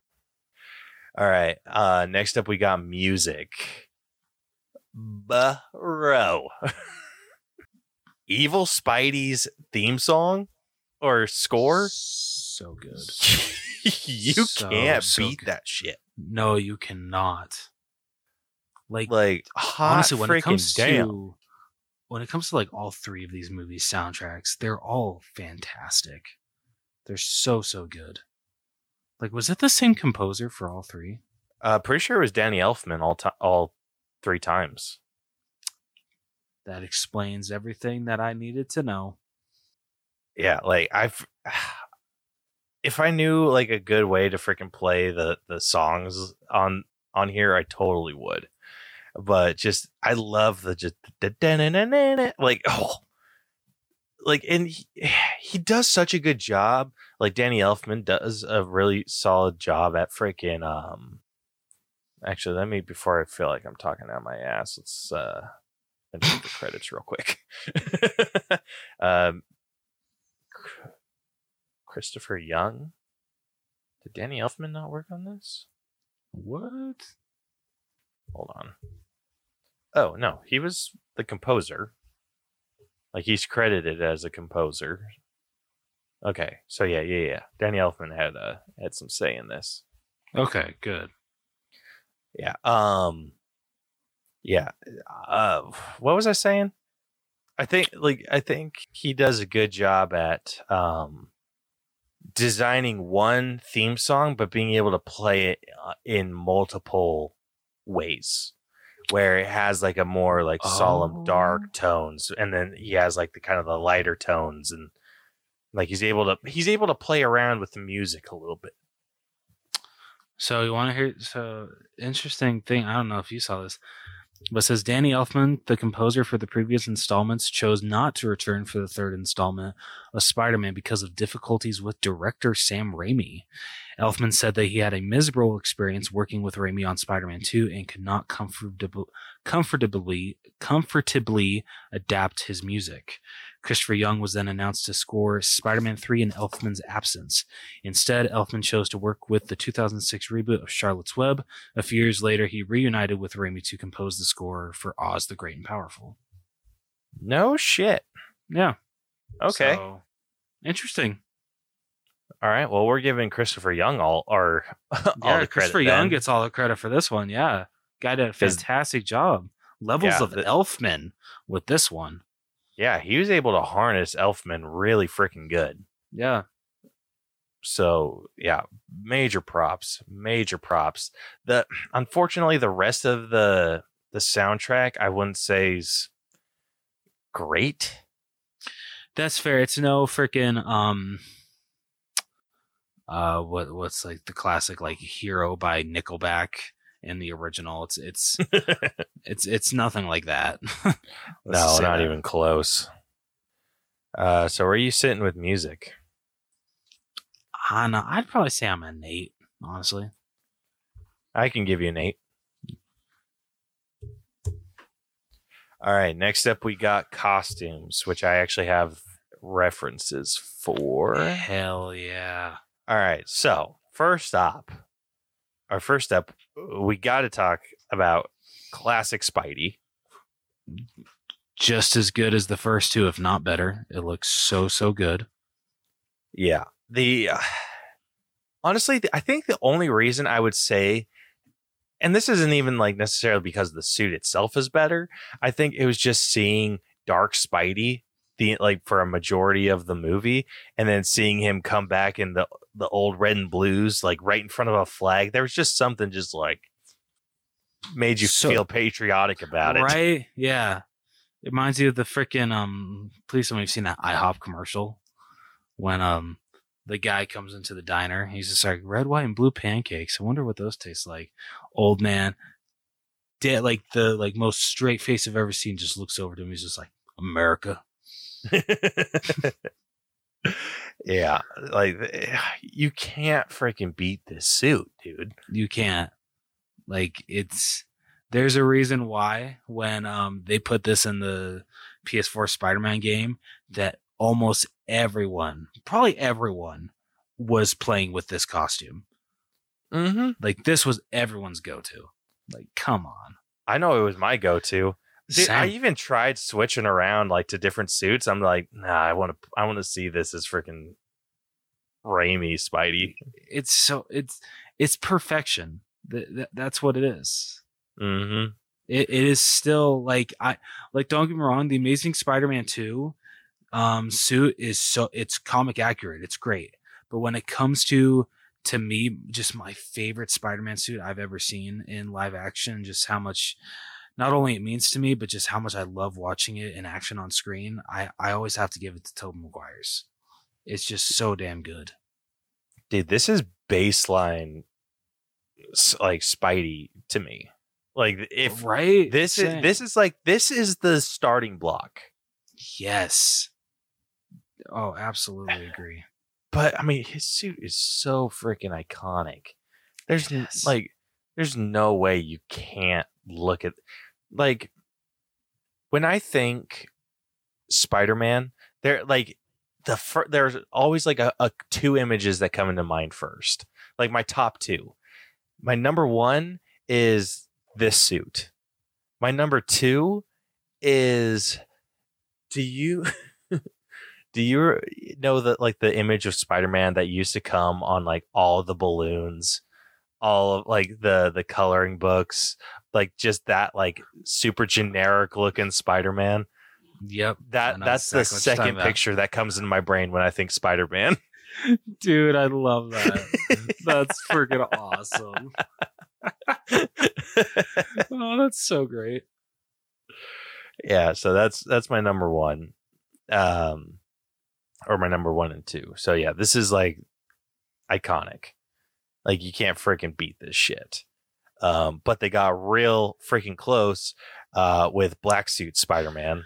Dude, freaking whenever the symbiote suit is brought up from any property of Spider-Man, this will always be my favorite adaptation of it. I wish so much that they put this in the PS4 Spider-Man, and I pray, even though I don't have a PS5, I'm sure I do want to get one eventually. I hope that since the symbiote suit is going to be in Spider-Man 2, that this is a DLC suit, because oh my god, I want to play in this suit so freaking bad. Because that's a DLC I would purchase. And right? I already know. So December 21st is, or not December, October 21st is when this game comes out, or it's like the 21st or 22nd. I already have Monday and Tuesday set aside to go over to the Maybe's house and play it with Jackson. Dude, that's awesome. I love it. Yeah, and if the freaking black symbiote suit from Raimi is like a DLC, I will happily purchase that shit. I like not even owning the freaking console. Like I will freaking buy that shit because that is the only symbiote suit that I'd want to play as. Right. Oh, it's so good. So good.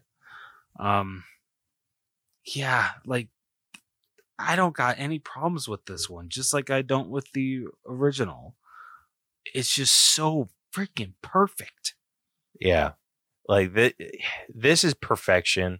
Even though like the concept art or like actually they built a suit, like a concept suit where it is like the classic like symbiote outfit, like from comics and everything. Like they had a practical suit built for it that they never did anything with, so they just went with this.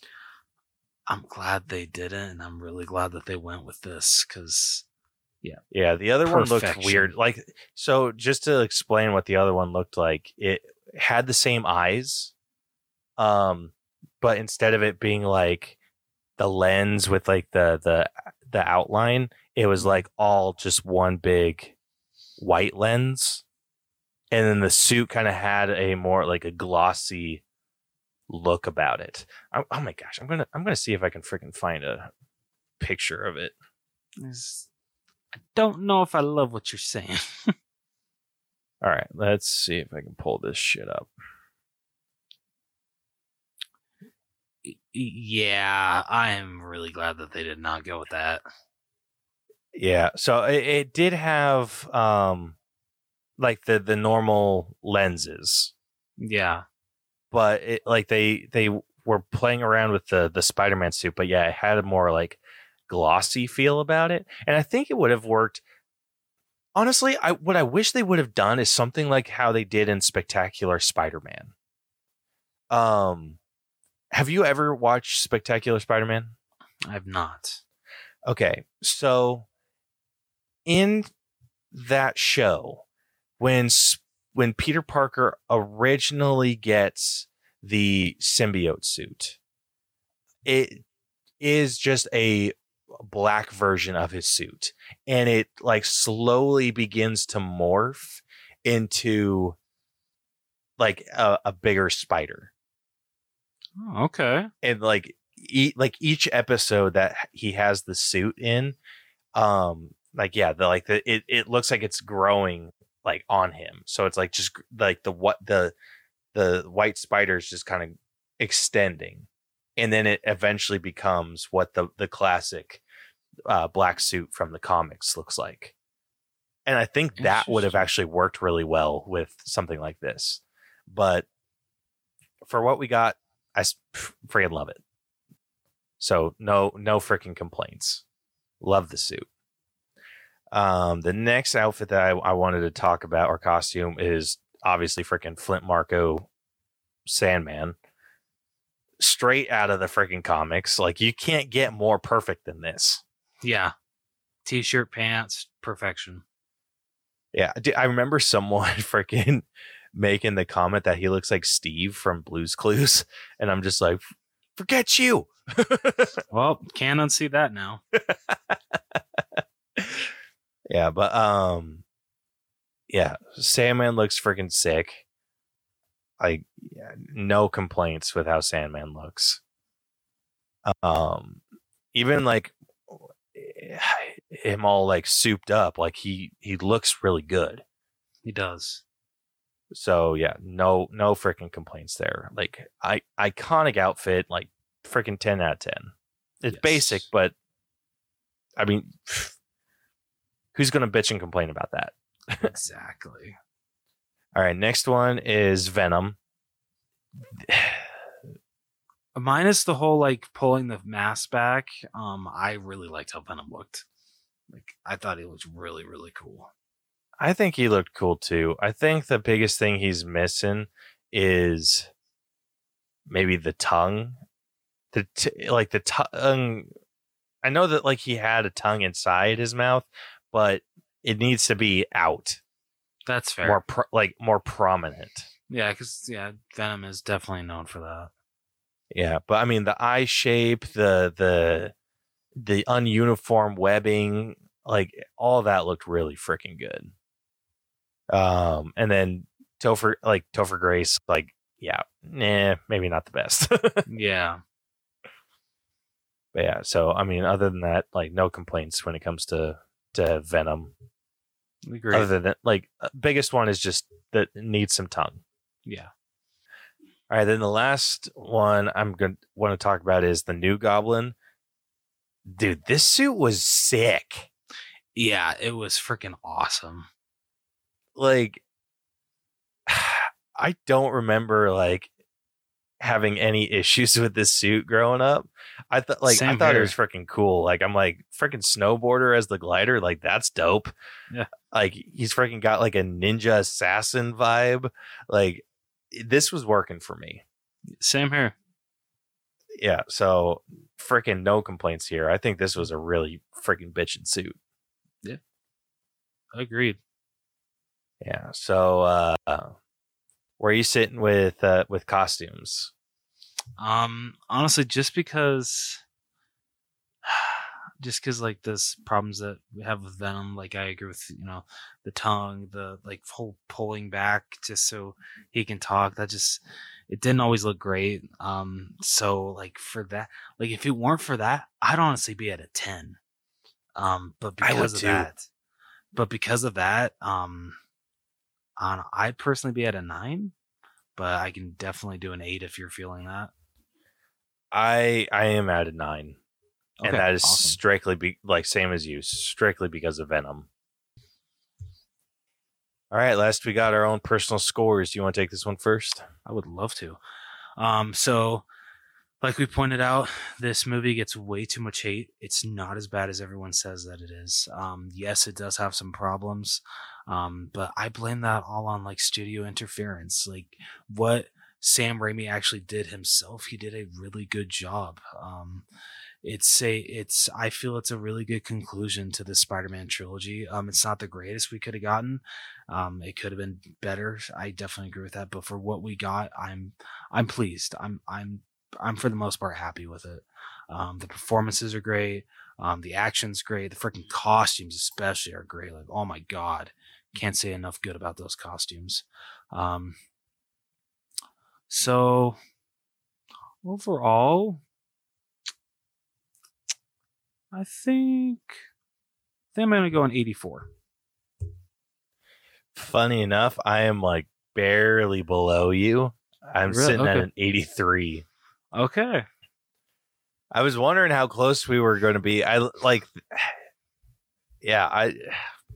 freaking love when that happens. Yeah, me too. I have a real soft spot in my heart for this movie.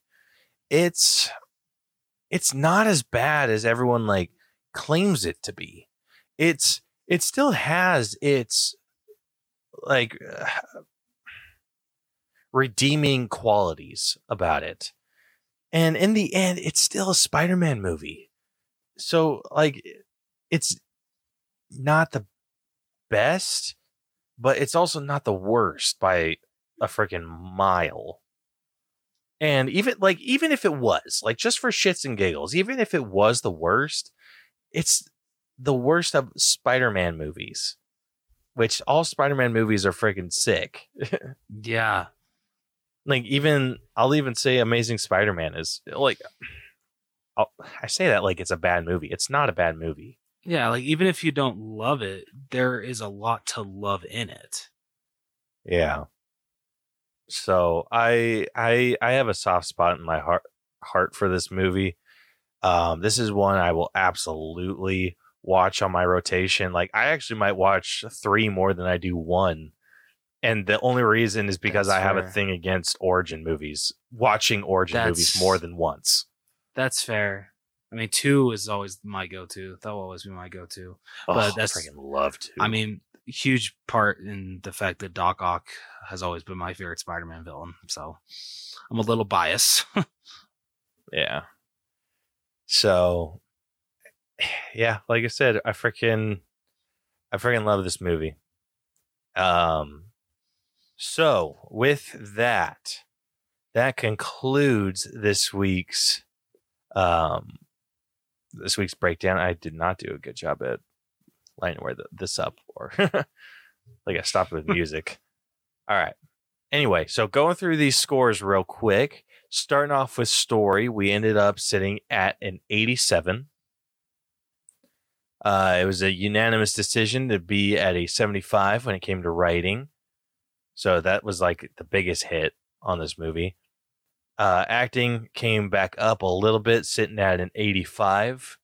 The character development wasn't the best in the world, so we ended up giving that an 80. The effects were rock solid, so we ended up giving that one an 80 or 91. Music ended up sitting at an 8 out of 10, and that's just because an amazing score.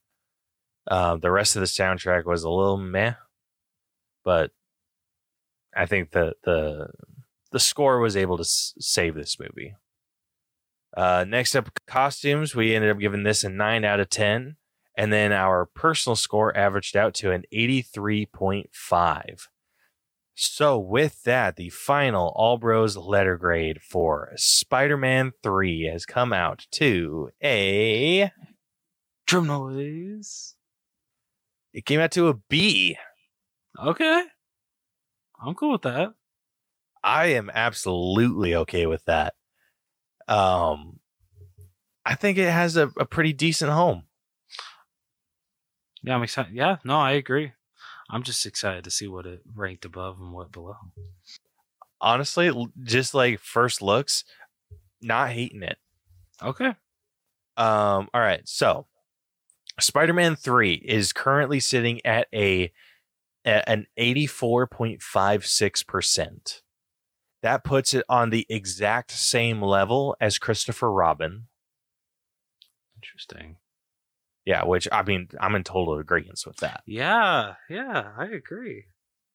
Yeah, so this puts it below The Matrix Resurrections.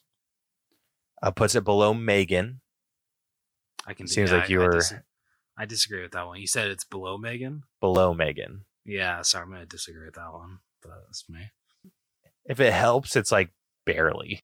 All right. That cushions the blow. Yeah, like... Here, let me pull out my calculator. I'll do the math. All right, so Megan is at an 84.81, which puts 84.56. So it's 0.25%. Okay, all right. That does. So not even a full percentage. It's a freaking 1/4%. All right, that makes me feel better. All right, it's below The Little Mermaid 2023. Okay, yeah, I can agree with that. It's below Hocus Pocus, which is at an 85. Okay, I can agree with that. As long as it's not below Hocus Pocus 2. I don't remember where Hocus Pocus 2 ended up. Yeah, really quickly, so far can we it's not talk on here. about... You know, it's very weird that they released Hocus Pocus 2 last year when this year's the 30th anniversary of Hocus Pocus. Like, why would you not release it the 30th anniversary? Because they're dumb. Hey, you know what? You're not wrong. All right, let's see. It's below Holes, which is at an 85.25. Yeah, fair. And then this one I think you might have an issue with. It's below The Flash, which is at an 85.31. I'm honest. Wait, it's below The Flash? Is that what you said? Below The Flash. I'm okay with that. Are you? Because I am too.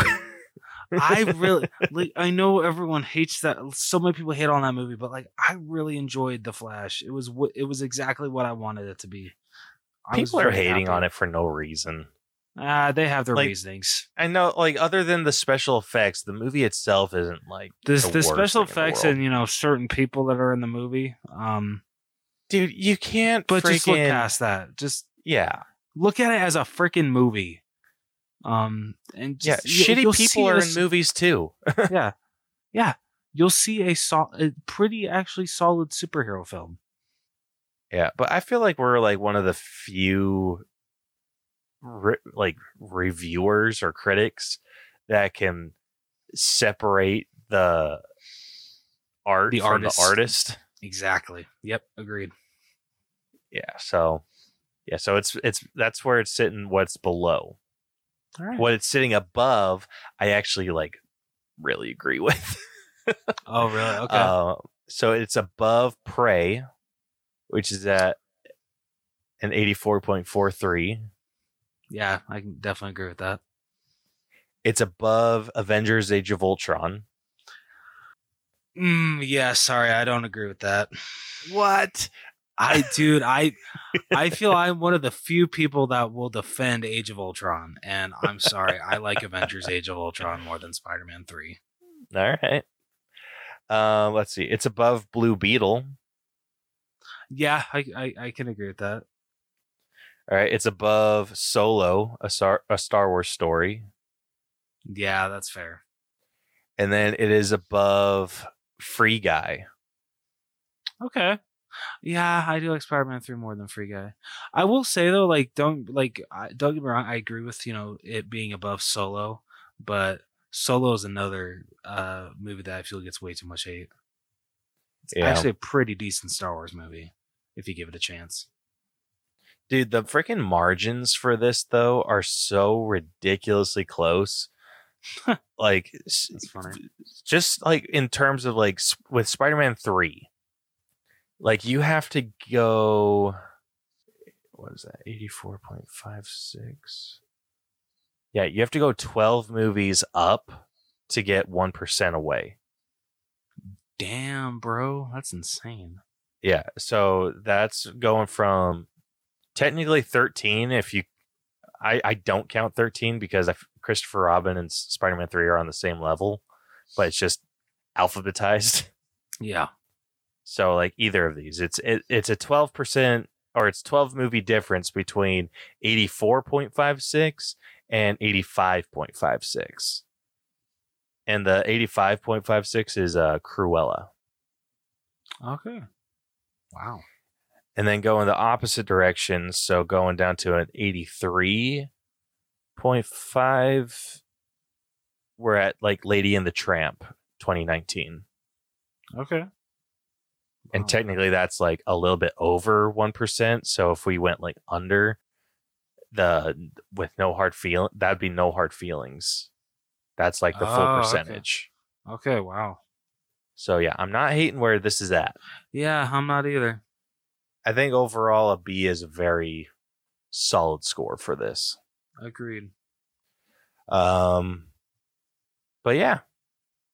So that wraps up this week's episode. If you like this episode, want to check out more of our stuff, be sure to follow and subscribe to us wherever you listen to podcasts. We are basically everywhere.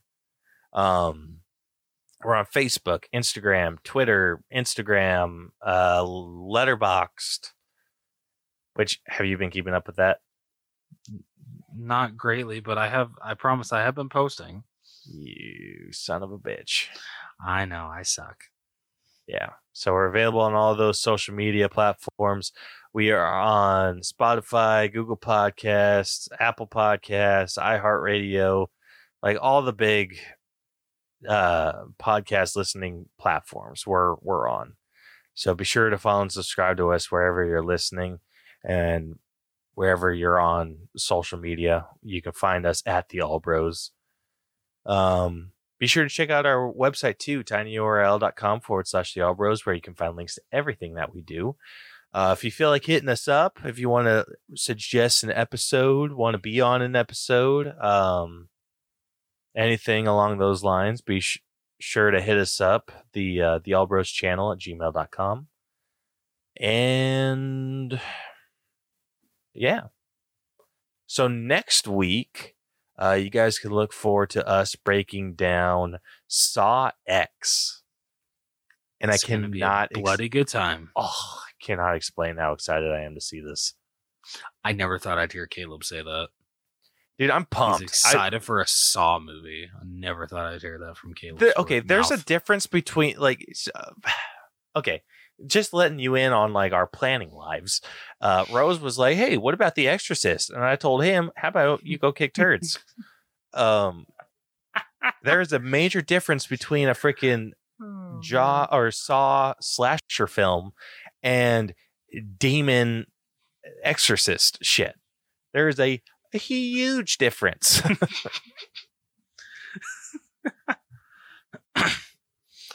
So, man. yeah, Rose can go jump in a creek. I'm on my way now. Yeah, we'll be breaking down Saw X next week. And then The Exorcist the following week. Yep. Nope. It's actually almost embarrassing what we'll be doing the next week. But to find out what that is, be sure to tune in next week. Yes. So until then, this has been the All Bros Podcast. I'm Caleb. And I'm Jonathan. And we will catch you guys next week. Deuces. So long. Sounded like you were straining a little bit there. I don't even know what voice I was going for.